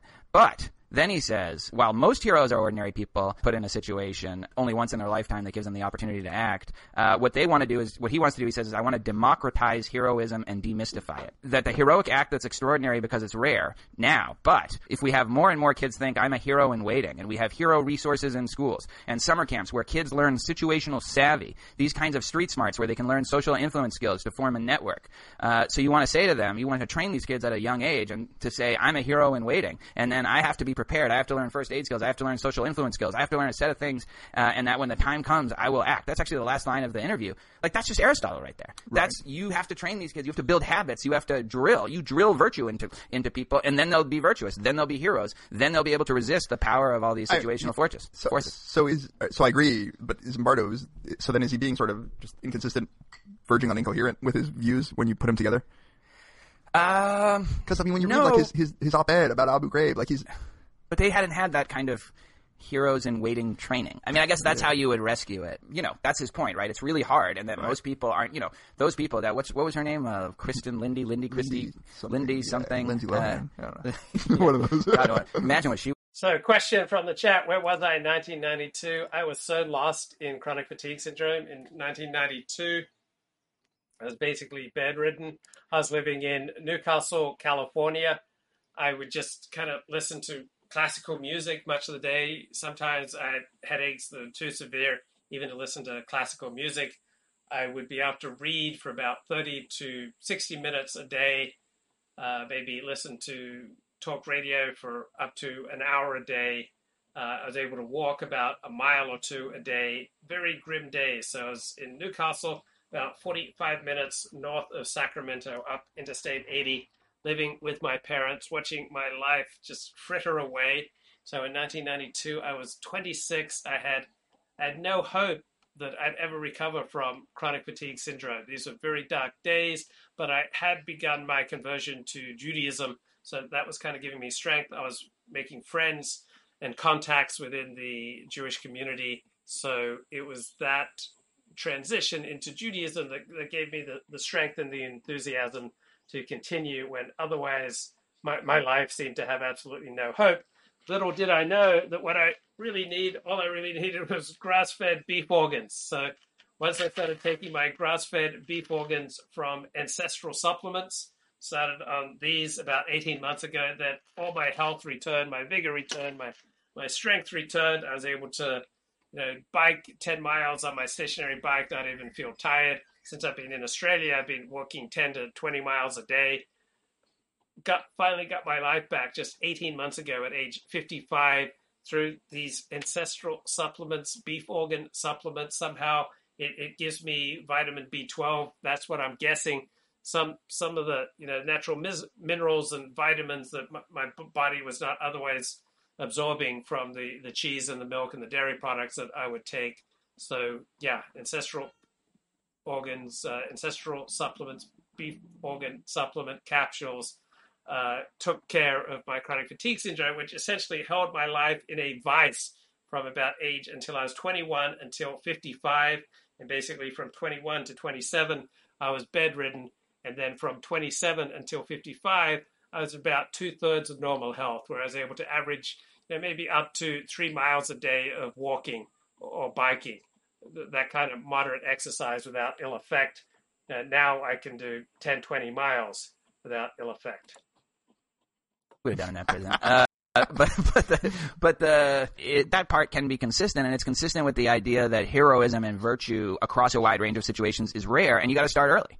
Just like you got to start early. I can't take up golf now. I can't take up. I can't take up a foreign language. It's true. I mean, character probably is like any other human.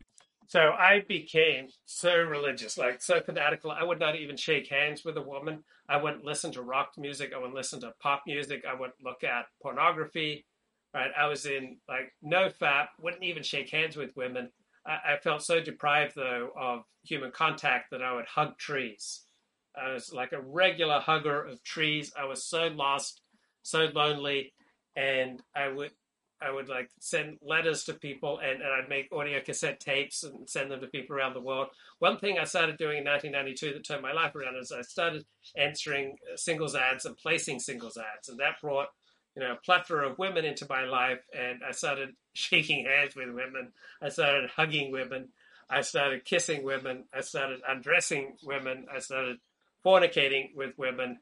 Even in my most extreme forms of exhaustion, I was still able to have sex 3 times a day. So that was all very sinful. I fell off my moral perch. I started gossiping again, and then I started watching sports again.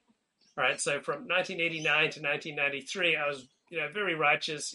Stop the masturbation, stop the pornography, stop the gossiping, stop looking at sports, stop listening to popular music. Just only classical music, religious music. I was just all about God. Wouldn't shake hands with women. I was just gung-ho in my conversion to Judaism. I was just seeking God, connecting to God, praying to God, studying Torah. I let my beard grow long. And then I started meeting women, started fornicating with women, and that led to, the occasional use of pornography. And then I started watching sports because the Dallas Cowboys came back. Dallas Cowboys won the Super Bowl in the 1993 season. So I started following sports again, started listening to popular music again, started banging again. Then met a woman who got me on a medication, Nardil, which helped me move from being bedridden to at least two-thirds of a normal life. I moved to Orlando, Florida to live with her. So that was in the summer of 1993. I started resuming a normal life, in December of 1993. So I was dating in Florida. I was very socially adventurous with the ladies. I remember walking at Flagler College in Central Florida. I was just walking down the path, and this blonde woman was walking towards me, and I started chatting her up and get her number, and we started, dating. And so I was, very social, moved to Los Angeles, and very social with the ladies in my first year, dated a lot of women, but, still dealing with, crushing chronic fatigue syndrome. So that living out of my car for about 8 months during my early years in Los Angeles. So a lot of, extremely exciting times. I mean, what's more exciting than, orgasms with, brand new women that you're taking to bed? Sometimes, I was taking them to the back of my Datsun station wagon, all sorts of, places, I was visiting in LA, very exciting times, but then a lot of crushing lows. One woman paid for me to fly to New York to stay with her. She was an heiress. I stayed with her for 3 weeks. Then she cut things off. She said her therapist and her friend said I was just using her, which was accurate. So a lot of women had the sense that I was just using them. So I was not a very nice person. I was very sexually compulsive. And my life was just swinging from highs to lows. I was exploring every form of Judaism, Orthodox Reform, Reconstructionist, Conservative Judaism, going to all these different singles events, like dating so many different women. Just a frantic life of just, huge ups and downs, just trying to make my way in the big city. Eventually trying, build a career as an actor and a model, and going on auditions and getting signed by an agent, getting, promises, we're going to book you on a modeling gig to Japan. I got at least one or two callbacks. I got, roles in movies that never sold with, the payment was to come later. So at least I was back in the normal world to at least, 2/3 of a degree. So those are the years like 1994 to 1996. And then finally 1997, I began blogging. Individual difference, right? Like, I cannot dunk a basketball no matter how hard I try. But, I can make free throws. You can work on that. I can work on that. Right. No, exactly right. There's going to be a range of heroism that you're capable of. But this is what we do with children, right? We try to train them. We try to. But let me ask you a question where I think he is maybe being inconsistent or incoherent. So he was an expert witness for one of the Abu Ghraib guards, and essentially saying, "Look, I ran this experiment, and this is what happens." And then he says, "Well, so they're not morally responsible for what they did. It's a rotten barrel. It's not. He's not. Rumsfeld had this thing about it's a bunch of bad apples, and he says, no, it's not a bad apple. It's a rotten barrel, right. Which is the metaphor for the situation.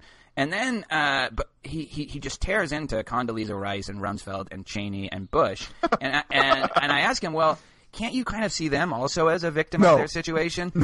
No, because they created the situation. I was like, well, I know they created that situation, right. But who the hell knows what it's like to run a country after liberal paradox, right? I mean, it's just this could be a whole other episode, Tim. But I think that it becomes obvious, right?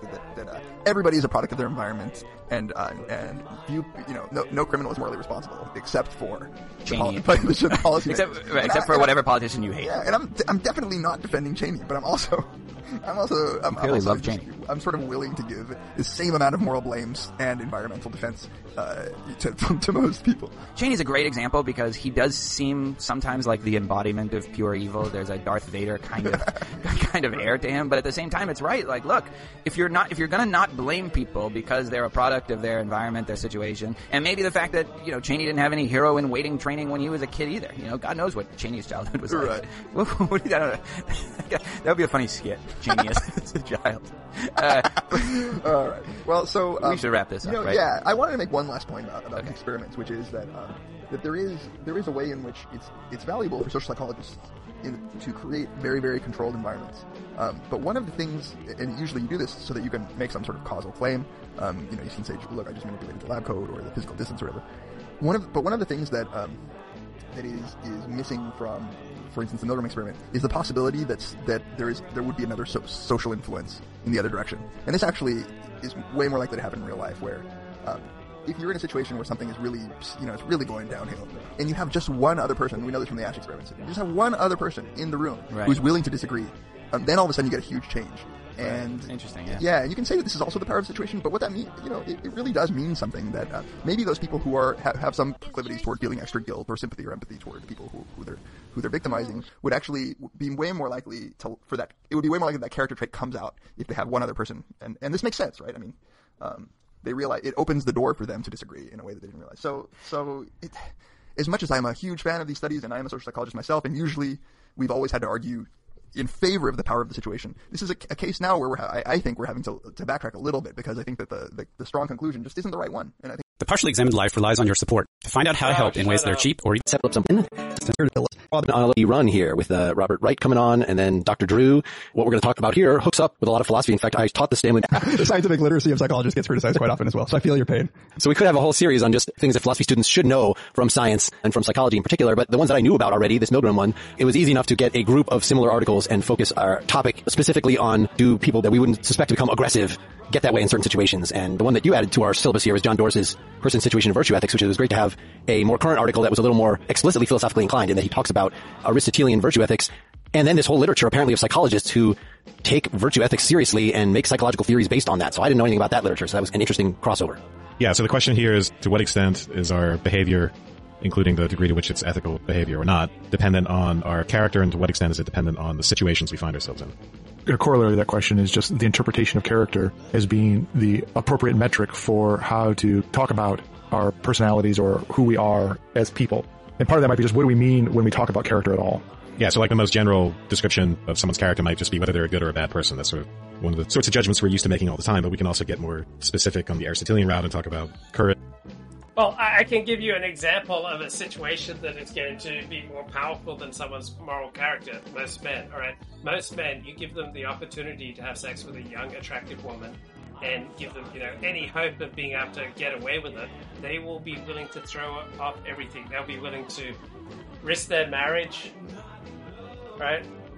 They'll be willing to risk, their reputation. They'll be willing to risk their job, their, elite status, all right? Men will, generally speaking, throw away everything for the opportunity to have sex with a young, attractive woman, no matter their moral character, no matter if they're a rabbi, a priest, a minister, a plumber, a cricket player, an actor, right? So if you want to stay faithful to your wife, the most important thing you can do is not build your moral character, but stay out of situations where you're going to be, much more likely to transgress whichever, moral boundaries that you want to hold by. If you want to stay faithful, then avoid situations where it will be easy to be unfaithful. And one, commanding fact of this is that virtually no man who has a job where he has frequent access to young, attractive women, such as a modeling agency or in Hollywood, is able to stay faithful. It just virtually never happens. Not only are they unable to stay faithful, they're almost always unable to preserve a marriage. So how many people in Hollywood, how many people in the modeling industry, fashion industry, where the bloke has power and access to young, attractive women, virtually none of them are able to stay faithful. So the situation of, having access to young, attractive women and having, a powerful situation so that they're powerful position so that they're attracted to you, virtually no man, no matter his moral character, is able to stay chaste in those situations. So one of many examples where the situation is much more powerful than the individual's moral character. And other sorts of virtues. But part of that also would be when we say something, they're a good or bad person, we're saying that is the description of their character. Their character lines up as good or bad. And that says something about who they are in their being or their essence. And that also has two implications. One is that's the way they are, and that will endure over time. And it will also show up, manifest itself in particular ways in their behavior and the kinds of judgments they make and the way they interact with other people and interact in situations. So that you can predict something about how they will behave, how they will be, based upon that understanding of their character. Right, and I think that those 2 points really are the important ones to highlight the stability of character, that is the stability of action, or the dispositions that lead to action over time, and the underlying sort of, maybe essential isn't necessarily the right word, but it's caused by something deeper, and that is what's giving it its stability over time. Do you have some introductory words for us? Yeah, so I'm glad that we started with these two sort of staples of the social.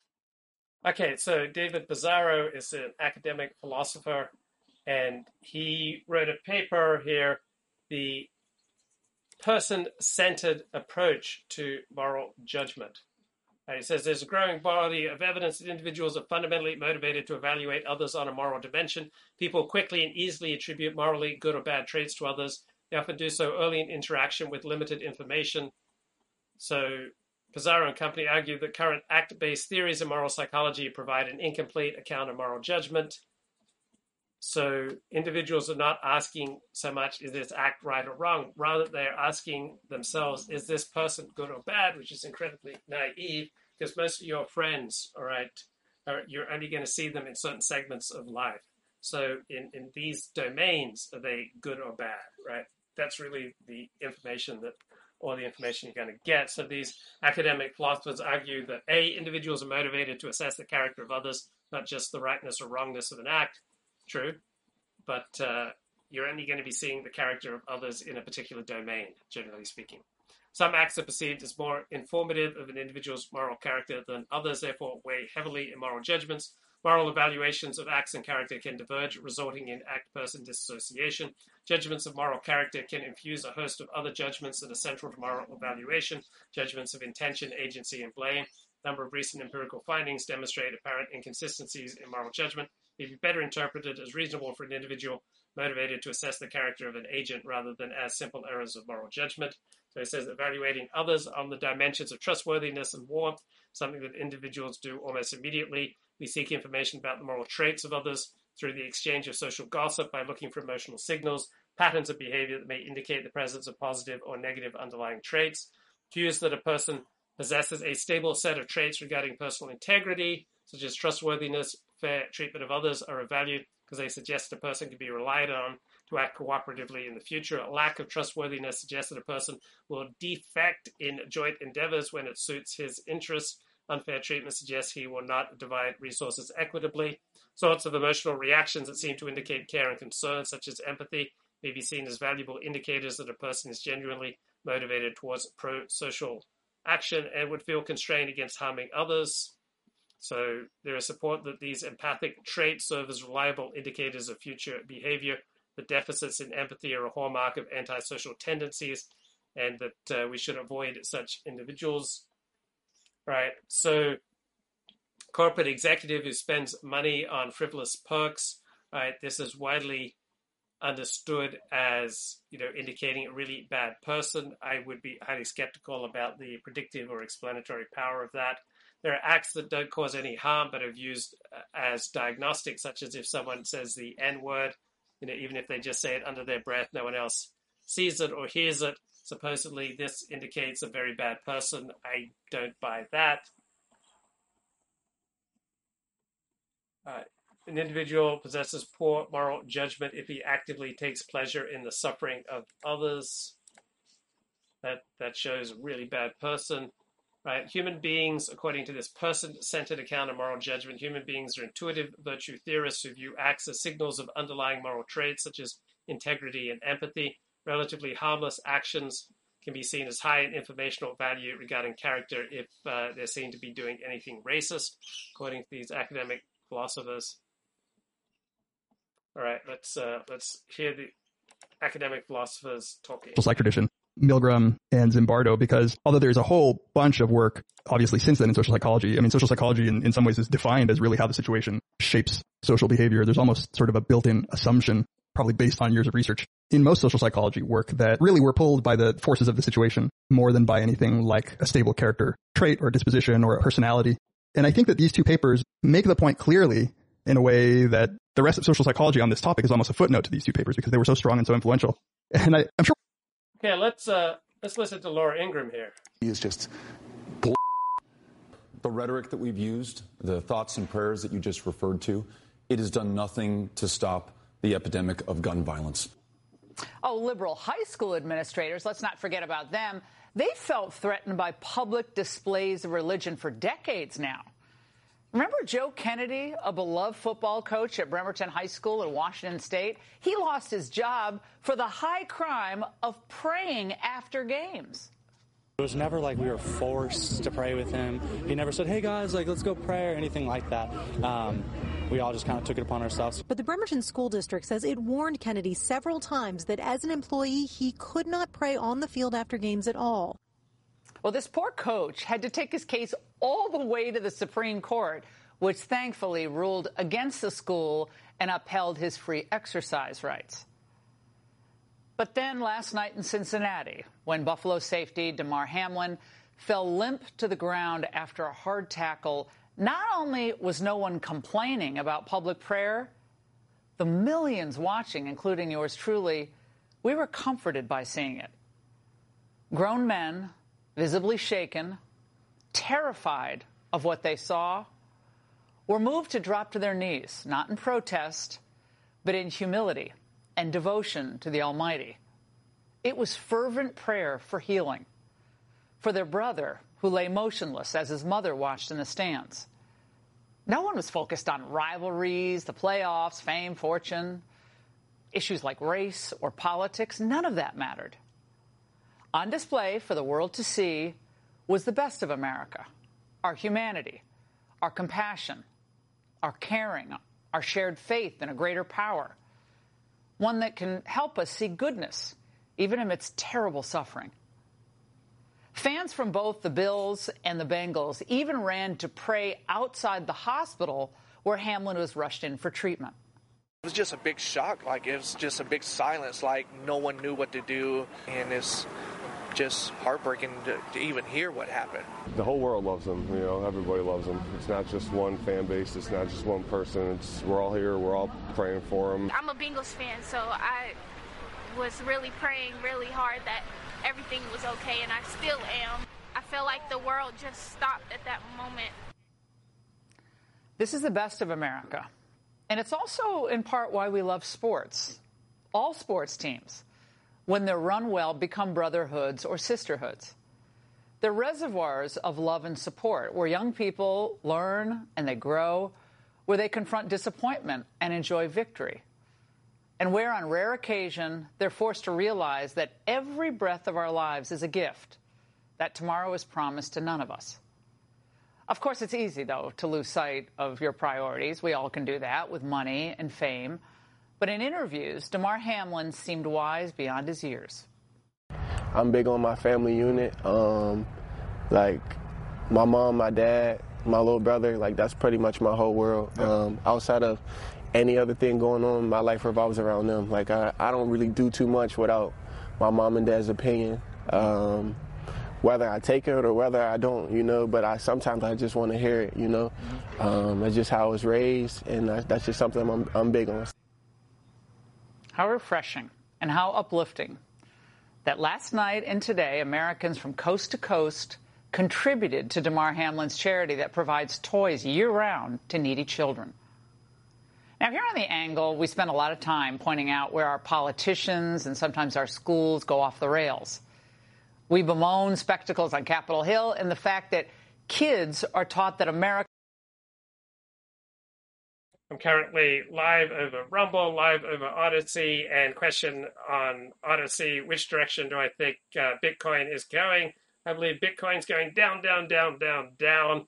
I am highly skeptical of the whole cyber currencies thing, and being so pretty explicitly for the last 18 months. All right, I want to play a little more here from David Psaaki. We'll talk about the ethics of these experiments, but I wanted to say a little quick story about the Milgram studies. Milgram was at Yale, and I happened to be a grad student in the psych department at Yale. And one day we were just exploring around the dark basement area of as anybody who's familiar with these academic departments knows, there's always some weird dark storage area in the basement. And we were just digging around. Wait, heard that story already. Let's. If we didn't believe that prayer didn't work, we wouldn't ask this of you, God. I believe in prayer. We believe in prayer.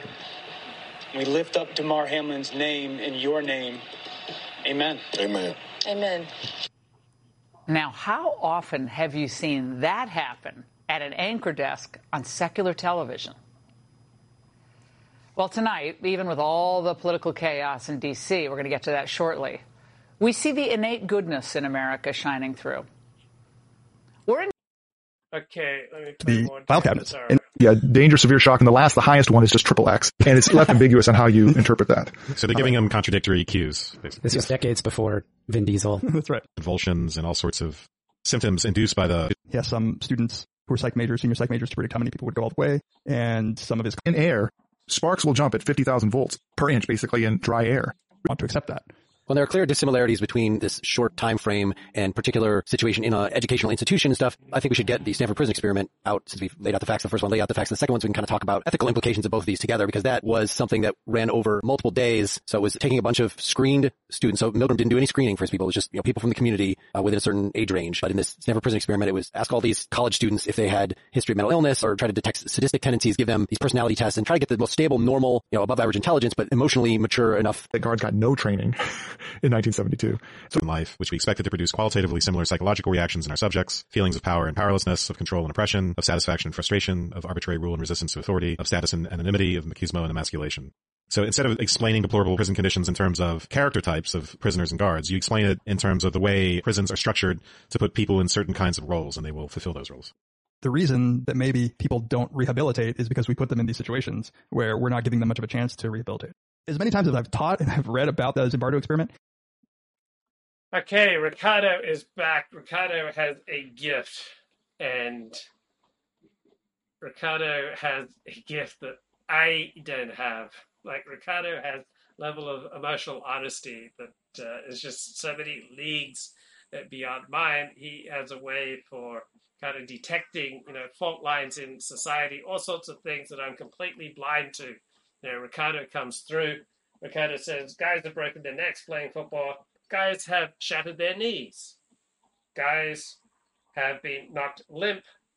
Guys have been taken off the field on a stretcher.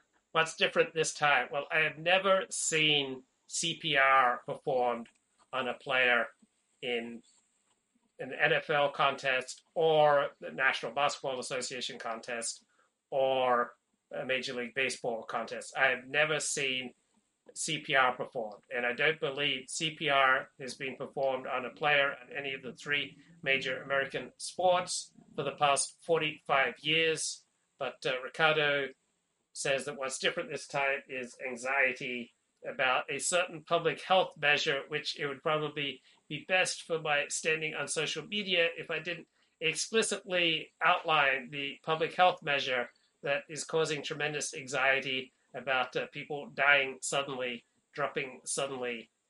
So I think we all know the public health measure to which I refer. It is unspoken, says Ricardo, but it hangs in the air.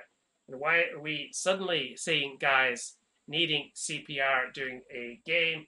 Can't help but think that something is different. And I have a good friend who followed certain public health measures against influenza, and when he undertook a second helping of a particular public health measure, his heart swelled up. He received myocarditis. It scared him to death. Now, as I understand it, myocarditis is usually a temporary thing, but he never wanted any more helpings of this particular public health measure. Now, I understand that the public health experts say this is temporary, that overall this particular public health measure conveys, far more benefits than the temporary inconvenience of having a swollen heart. So, yeah, Ricardo is our favorite marginalized minority commentator on the show. All right, back to David Pizarro and the Academic Philosophers. In both of these papers, it's still really odd and distressing to read the descriptions of the behavior of the people in the studies. And so he's talking about prisoners. He says the most dramatic evidence of the impact of the situation upon the participants was I think Zimbardo is just completely unethical. It's like, yeah. I mean, because of these two studies, we have very strict measures about what we're allowed to do and what we're not allowed to do. I think that's good. Some people have said, we learned the most from those and now we can't even do them. But well, what about, I watched the same video that Wes referred to, and I was talking to my wife about these experiments, and she's a physician and has done some work in psychology as well. And, her first thought is, well, that's just completely unethical. Yeah. And I was just trying to get my head around it, especially for the Milgram one. And then I watched the BBC thing, and this was made, just a couple years ago or something, right? 2009. These situations, they strike me as grossly unethical, but reality TV can get away with a lot. It's much stricter guidelines for what we can do actually in a psychology lab. Yeah, I guess Survivor is a kind of version of this psychological experiment, right? Right. Without the ethical guidelines, there's just money at the end. Right. But yeah, because of Milgram, the minute somebody says, I don't want to be in this experiment anymore, we have to let them go. Like the first time they say it, or else it's a gross violation of the human subjects protocol. I mean, I don't think Milgram is any more unethical than, like, say, high school. Right. At least for me. And Ricardo absolutely bringing it in the chat. He says this thing is going on right now where everyone is saying, now is not the time to talk about that thing. Everyone knows what everyone is worried about, but hey, we can't talk about what everyone's worried about because, come on, there's no peer-reviewed academic, scientific, public health consensus that there's any connection between people dying suddenly and certain public health measures, and I don't believe there is a connection. So I am all on board with public health measures. But I also, live in reality. I welcome a more robust dialogue than is currently allowed on many forms of social media. So in this case, I side with the experts. In some cases, I side with the dissidents. But I, may be totally wrong. I would prefer a more robust discussion. I wish there wasn't such, extreme censorship about talking about certain things that people really want to talk about. Why is suddenly all these younger people dying suddenly? Now, I don't know if there is a statistically valid sample that we do have more young people dying suddenly, and I don't believe it's connected to public health measures. I wish we could discuss these things more openly.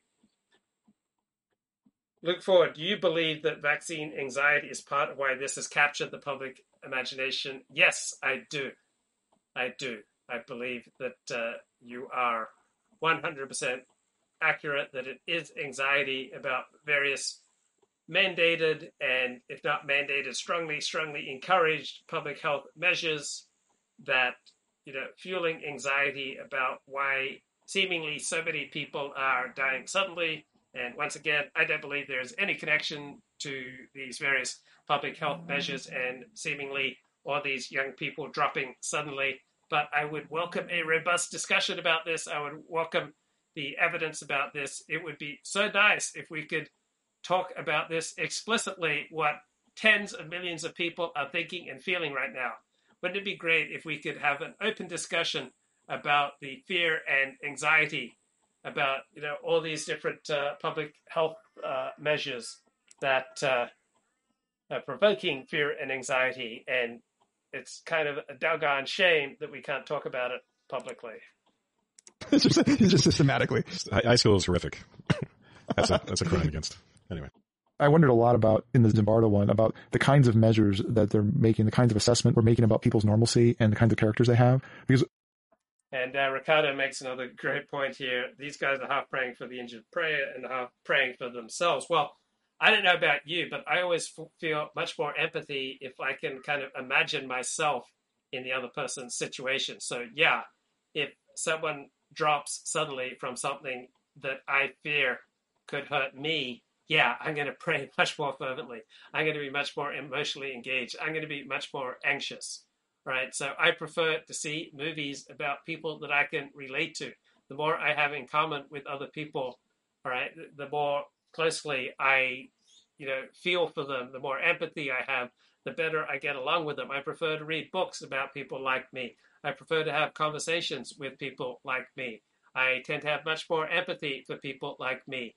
The more I have in common with people, the more likely I am to feel a bond with them. The less I have in common with people, the more difficult it is for me to have significant amounts of empathy for them, the more difficult it is for me to relate to them. So I don't see where we should celebrate diversity when diversity means that we have less and less in common with each other. I think the more we have in common with each other, the better we'll get along, the more empathy we'll show, the more social cohesion and social trust we'll have. Yeah, open discussion is important. Cole Beasley signed back with the Buffalo Bills. So did Cole Beasley also sign up for these various widely mandated public health measures? So effectively, Cole Beasley ended his National Football League career because he didn't want to take the vaccine. So has he changed his mind on the vaccine? Luke loves the blessed Saint Dr. Fauci. Remember, trust the science. Luke has shares in Pfizer. Boys, trust the science. Nothing to see here. Well, I do think that Anthony Fauci speaks with a scientific consensus about 95% of the time. I think Fauci did a reasonably good job. I certainly don't see him as demonic or as a bad guy. I see him, as a flawed public servant who did more good than harm. And anyone else in his position would have pretty much said and done the things that he did, right? You have to be a certain kind of canny political player to secure the position and stay in the position that Anthony Fauci was in. So I don't think the individual is terribly important. I think the structure, the situation determines how people behave, much more than the individual's personality or moral character. All right, back to these academic philosophers. One of the forces of the conclusion has to do with the ability to assess quote-unquote normal people and their characters at the beginning. I guess on the one hand, see what big an effect a situation has on them and sort of contradict the notion of character. And I wondered about the kinds of measures that were made in the Zimbardo of ways of actually getting to what somebody's, sort of character is like, and then whether that was sort of controlled for in any way. Yeah, I'm not sure you could really get to what someone's character is like. What you can know is what someone's character is like in a particular domain. So what they're like when they're driving, or what they're like with their family, or what they're like with their friends, or what they're like at church, or what they're like, at work. Right? How someone behaves at work is not necessarily how they behave in church. Someone who's faithful to his spouse is not necessarily faithful in how he does business. The chat says, wow, the lefties are discovering God. Yeah, it was kind of amazing to see secular media like praying to God, reaching out to the transcendent. I don't recall anything like this. Back to the academics. Right. So in the Zimbardo study, they do give people a series of measures that I guess at the time were standard measures of personality. One of them is the Comrie scale, where it's measuring trustworthiness. And so remember, personality psychology, personality science, is just based on people's self-reported, findings and bubbling in things on paper, right? Not a lot of science in personality science. And we're also live on Rumble right now. We've got an active chat going on in Rumble. At least lefties have kind of found God. And chat claims Dr. Fauci, not a good person. His AIDS protocol deformed and killed people in Africa. So I don't know anything about that, but I welcome open discussion, free inquiry. We should have freedom of speech on social media as well as in American society, Australian society. It's a shame that we can't have more open discussions about the things that are most on people's mind right now. There's a lot of anxiety right now, and it manifests itself in otherwise unexplainable ways, such as what happened to this Buffalo Bills player has just absolutely transfixed the nation. And back to the YouTube chat, we've got. Jim Bowden says, Luke, science is not a democracy. It's either 100% true or not. No, sometimes science can be 80% true in this situation, not true in that situation. Luke, when does science become a democratic institution? Science should not be a democratic institution. Science is a flawed, socially constructed human institution that responds to incentives. Most funding for science comes from a tiny number of very big institutions, such as the federal government. And so it's a socially constructed institution. You have to get along with your peers. You often can't rock the boat. So science is a flawed human institution, like religion, another flawed human institution.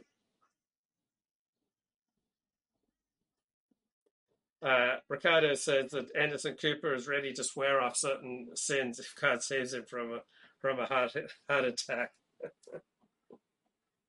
There's no such thing as a conflict of interest. Government-enforced subscription-based models of medicine are the healthiest. Okay, now we'll keep an eye on the chat here and play academic philosophers, meanwhile. Orderliness, conformity, activity, stability, extroversion, masculinity. And a lot is made of there being no difference. So there's a lot talked about. There's no difference between this and the population scores. These people weren't any different from the normal population. And the prisoners and guards weren't any different from each other. I'm not familiar with this particular personality scale, but it is sort of in that same family of personality scales that we would use nowadays, something like extroversion and trustworthiness. These are self-report scales about your own personality traits. It's a small subject. It's not a lot of people, so that when he compares prisoners and guards and says there's no significant difference between the two, there's never enough power, statistical power, to make any conclusions about that, right? So it is currently 6:23 p.m. in Tenham Sands, Queensland, Australia. I'm in Whoop Whoop, outback Australia here, and it's going to get dark in about 20 minutes. And at 4 a.m., the birds will start singing. So I'm typically getting up about 4 a.m. Right now, you've got the crows singing in the background, but they really get going after sunset. For the first hour after sunset, they become really loud, and then the birds start singing about 4 a.m. Good times here in Tenham Sands for just a few more days, then head back to Sydney till the end of January when I return to the United States. So it's currently 6:24 p.m. Tenham Sands, Whoop Whoop, Australia, meaning Outback Australia. It is currently January 24, 2023 here down under. He couldn't find something if there really was. I mean, the numbers are written out to the hundredths place. Yeah. And I sort of read it the way you did, which is that average on that number, good to plus or minus 10, plus or minus 20, in which case there's no difference between any of them. There's no resolution at all. Every once in a while, they get a significant finding here. But one of the criticisms that has been raised about this Zimbardo study is that even though people were randomly assigned to prisoner and guard, these were all people who were responding to an ad about being in an experiment about prison. And so people have said, well, you didn't have the right measure, but the sorts of people who... Exactly. And he uses the phrase prison life. Exactly, yeah. That's something that you would want to avoid, right? And we're all like 18 to 20-year-old white males probably from... Yeah, with the exception of one Oriental, as it says. So I have a feeling that if you wanted to show people being mean to each other within a day or two, you would kind of pick these people. So one thing that makes you want to do experiments like this, even if you constructed them better, is you want to try to have controls to understand people's reactions to situations and understand those effects and construct a good experiment. The other way to do it is sort of through observational techniques in which you control for those things post hoc. And has anybody sort of tried to call that out of epidemiological data, contrasting it directly with the Zimbardo experiment that you know of? I don't know whether anybody's done anything like this. It's hard because Zimbardo's main point is that this can happen to anybody. And so he's almost purposefully trying to ignore individual differences, or else I think he would have done a bit of a different job in looking at measures of individual difference. I would have gotten these people screened by an actual psychiatrist probably to try to get some better metrics. It seems like these were all just self-report scales. But I don't know if anybody's looked at a large scale I'm sure in criminology people have looked at individual differences that might predict deviant behavior. And we certainly know a lot about the precursors to antisocial personalities and psychopathy. But it's sort of a different point Zimbardo was trying to make. He really wants to say anybody can do this. So I think you would need to really sample from the population and put them in a kind of situation like this. And nobody's really done that since this.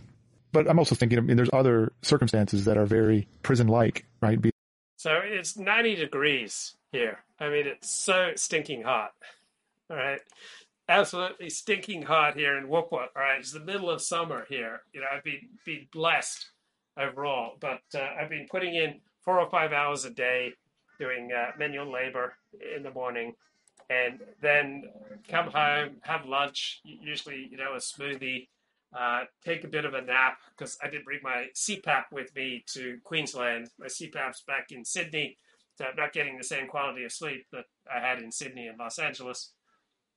And then I start reading academic papers or books or peruse podcasts, and if I feel so moved, I do a show like this. And then I was planning to hit the beach, right? The beach is only a mile away, all right? And it is like the water in the beach here is about 70, 75 degrees. It's like bath water temperature. It's just absolutely delicious, but I'm having such a good time doing this live stream that I've completely missed my chance to hit the beach, because it's going to be dark in a few minutes. But yeah, I really enjoy doing these live streams because it's an opportunity to think socially. Right?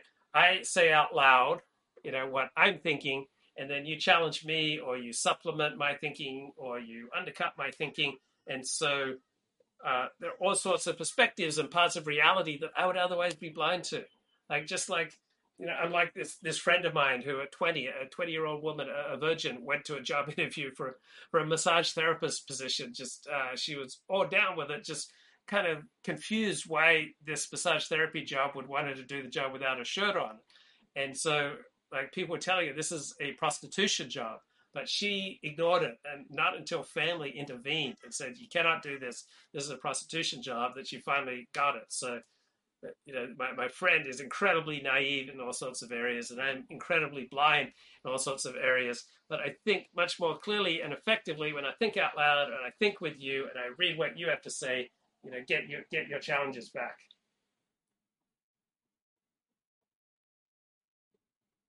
Yeah, there are some of my mates here say there are only 2 states that I want to be in, drunk and Queensland. I don't drink, but Queensland's pretty good, mate.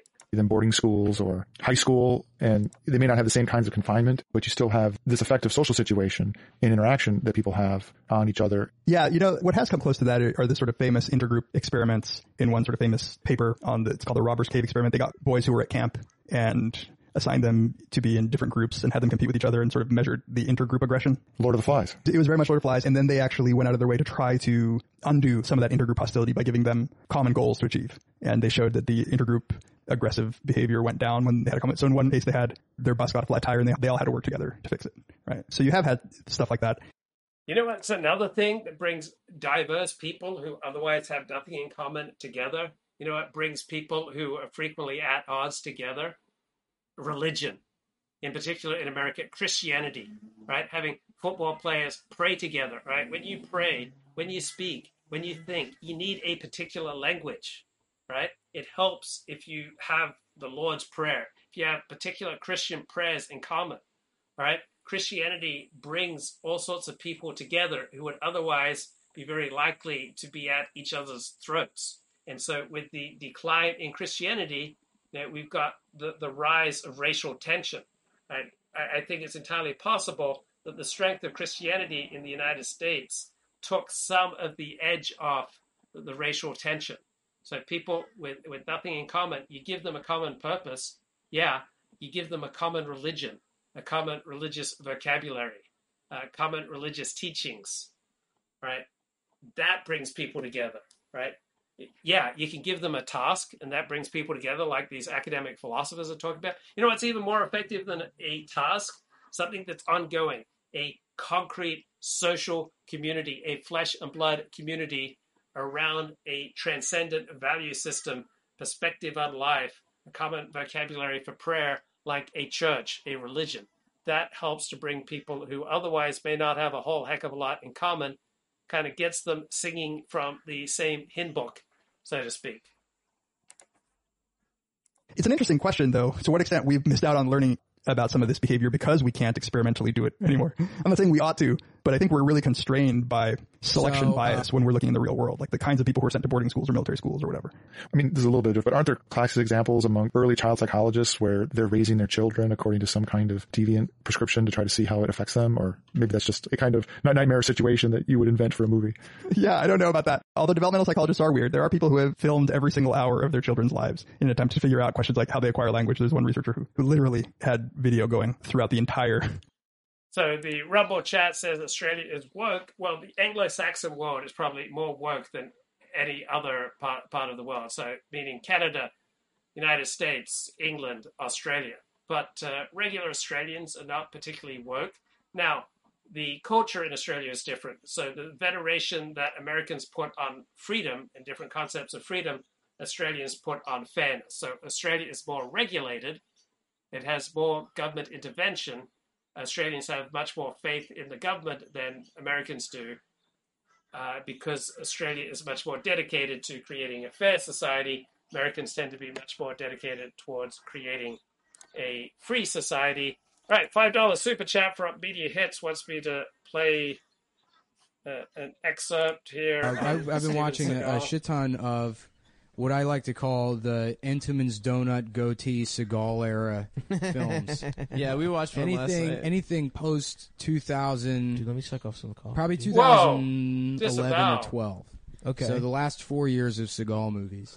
And he's never been like particularly an active guy, but like Under Siege era, he's in good shape. He's in Above the Law. First of all, what people don't realize about Seagal is that when Above the Law came out, he was already like 34 years old. Right. Mm-hmm. He wasn't a young guy. So his first movie, he was already, like getting on. And you could see his hairline's fucked up in that movie. It's all like thin, in the front. Mm-hmm. And then in Hard to Kill, his hairline's fixed. And, he's a little bit fatter. And he just got progressively fatter throughout his entire career. Yeah, that was back in the day when you didn't have to be cut. Yeah. Well, now he's 65 years old. And he's in his 60s. His body sucks. He's still making movies where it's like, we need to send our best special forces guy. And then he spends half the movie in a chair. He refuses to get up. So we watched last night Sniper Special Ops, and there's no colon. It's Sniper Special Ops. And that's because the Tom Berenger Sniper series are not related to Sniper Special Ops. And he does maybe 5 seconds of sniping in the movie. It's right in the beginning. He refuses to take his sunglasses off while looking through the sniper rifle. So he's wearing these dumb fucking like snowboarding sunglasses while like looking down this rifle. And then when they show the enemies in the reticle, they're like 5 feet away. They're taking up the entire scope. So he's probably, like 5 feet away from these guys. So awesome. And missing. I don't know why they let him miss for When you say suspense. he refuses to take it off, you're saying you think Steven Seagal, the actor, is like, no, absolutely not. I'm not getting out of this chair. I'm not taking off the Yes, sunglasses. 100%. I guarantee you that's what it is. Yeah. Because the thing about all these movies is they're all produced by Steamroller Productions, which he owns. That's like a Chinese. Oh, No, God. it's Steven he owns Seagal's that? company. He owns it with some like Steamroller? Indonesian guy or something. Yeah, It's like when you work at a Steamroller and restaurant, you Voltage. have to wait on the owner of the restaurant. Yeah. So, all these people, then he brings all these fucking old fucks out of retirement. So it's like, like Rob Van Winkle, like dying wrestlers. It's all like retired WWE Really? guys. Oh, So I gotta check this out. In Sniper Rob Van Special Dam. Ops, it's like RVD? RVD's in it, yeah. In Sniper Special Ops, he's like the lingo guy. Overwatch. 2 is at Charlie. Anything in my area? I love it. He's playing like they're part of like this like special ops team, and they're all like in the minimum age is 51 years old. And they're in like Afghanistan somewhere. Of course. And then they show their commander, who's a major, and because it wouldn't make sense, he's a colonel. And it wouldn't make sense if he was like, young, their age. So they have like an 87-year-old man. In army clothes. Yes, Really? This fucking decrepit old man in an army uniform, and he's like, well, I don't know if we can get up that mountain by sunrise. I had a divining rods tells me there's gold in them hills, and it just doesn't make any sense. Yeah. It's so, Seagal is like, he literally puts such minimum effort into the action. Like, the way he fires the gun is like, I can't even describe it, he just sort of for the lazily, podcast. like, he's just like limp-wristedly fire the gun, like not even looking where he's shooting. No, there's so one good. scene in Sniper Special Ops where he's working some radio, and he's just sort of lazily pointing the gun at the window next to him in case anyone comes, because it's understood that he never really has to aim the gun.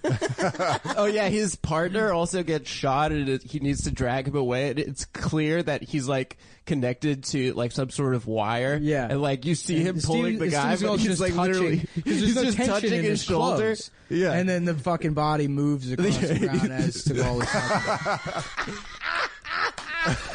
I'm That's so really good. jealous. I literally almost peed my pants. Yeah, I haven't. Anything post 2012 is like this.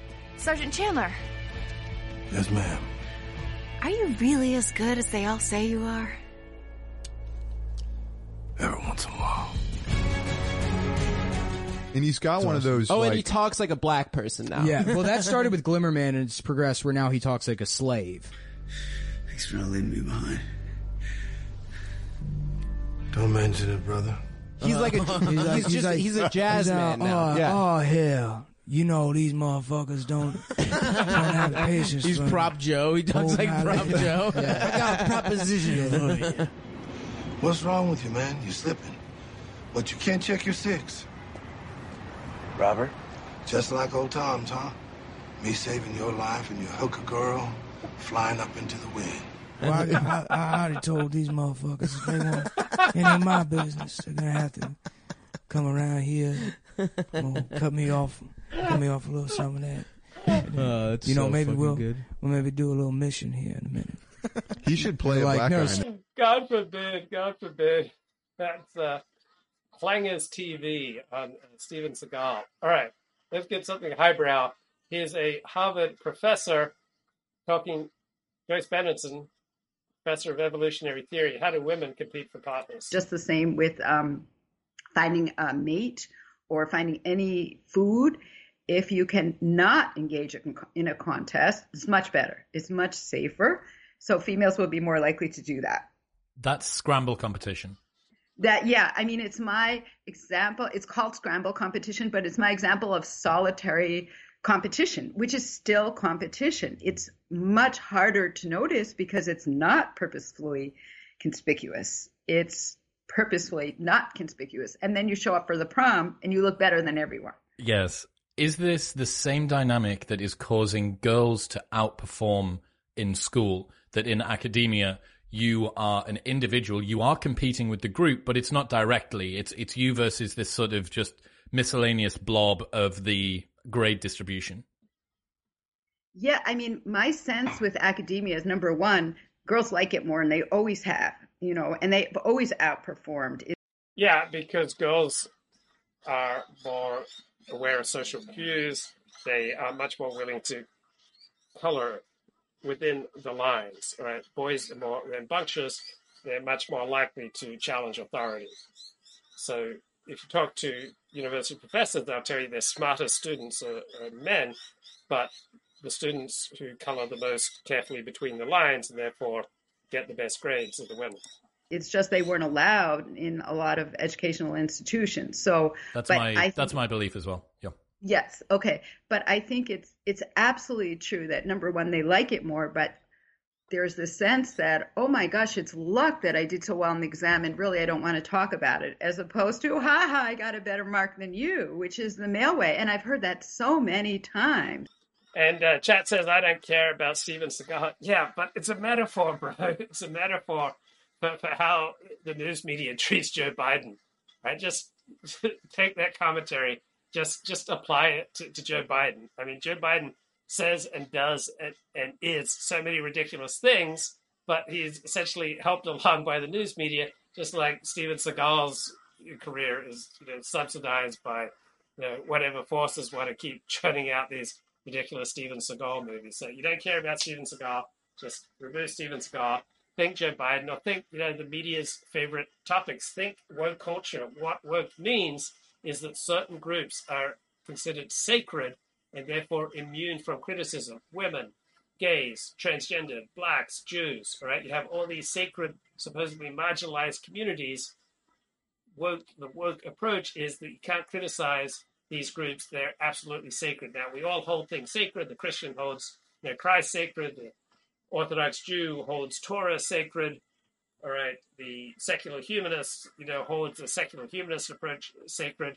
The woke hold, marginalized communities are absolutely sacred.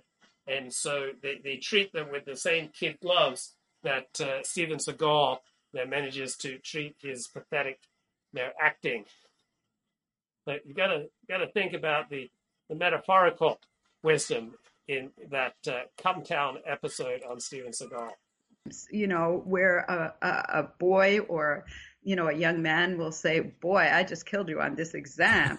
And then it makes it public and it makes it a contest, versus the girls and the young women, they really want to do well, particularly now where it leads to university and a higher paying job.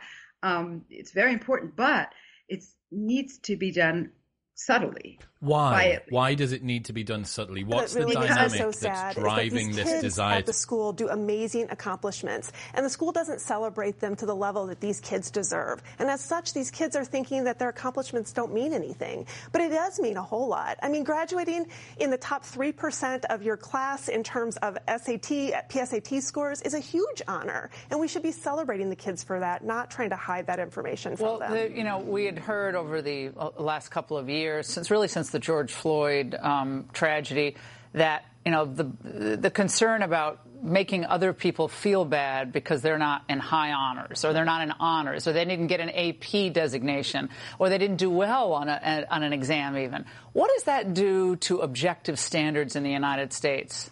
Oh, it absolutely destroys it, right? I mean, these kids are thinking that, that their accomplishments don't mean anything. Well, no, but what does it do to the kids who are coming up through the ranks, or maybe are improving over time? Why bother trying, really? Absolutely not trying. I mean, why would you? I mean, these awards don't mean anything to you. Your accolades don't mean anything to you. You're led to believe that, college admissions don't even look at SAT and ACT scores anymore. Why are you even working on your studies? I mean, it's just a hodgepodge of luck at this point. And at this point, what do the kids at TJ say about how this is all going? I mean, they kind of know what's going on, do they not? Yeah, they are. I mean, my son and his friends have made comments that they really are proud of the work that I'm doing and some of the other parents are doing to try to make the school better. They were really proud when they got accepted to this school. I mean, it's one of the top. It is one. Let me just tell everybody watching. It's one of the top schools in the United States, period, Thomas Jefferson High School. But that made them feel bad, or it's not fair to the other kids who didn't get in. I've never heard of anything more ridiculous. I don't think it made any of them feel bad. I don't think these kids actually felt bad. I think it's I'm talking about the administrators. Yeah, the administrators feel bad, or they think the kids should feel bad, and they try to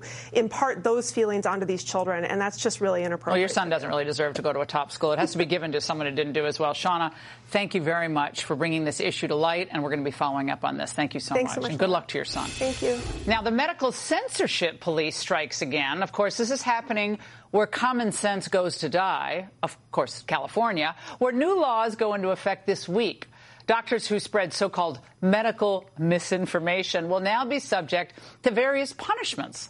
Now, the sanctions range from reprimands to suspensions to complete revocations of medical licenses. Joining me now is Dr. Jay Bhattacharya, professor of medicine at Stanford. Dr. B, who gets to determine what constitutes misinformation? What? I mean, in California now, essentially, if you go to the doctor, you have the CDC in the same room with you as your doctor. And the doctor has to decide whether they're going to serve the CDC or the patient. It's absolutely an incredible thing that has happened. I mean, normally, you would want the doctor to serve the interests of the patient rather than just public health in general. And now, under law, under threat of losing their license, California doctors serve the CDC over the patients. Dr. Bhattacharya, isn't it curious that as new information is coming out about the efficacy of these boosters, antibody-dependent enhancement, natural immunity, vitamin D3, zinc, all the other antivirals, the early interventions, now we're seeing the states say, whoa, we can't talk any more about this stuff. Isn't that curious? Well, I mean, the thing is, these issues are complicated. There's a lot of differences of opinions among experts on these issues. What this law does, this new law in California does, is essentially tells doctors if you express your honest opinion, you could lose your license. That's the purpose of the law. It's to take qualified doctors out of that conversation so that there's an illusion of consensus on all of these complicated issues, when in fact what we really need is all minds at the table talking, considering honestly, saying what they actually think, instead of this sort of suppression of opinion by government edict. Well, one of the most courageous doctors in... Okay, I think that's going to do it for now. Take care. Bye-bye.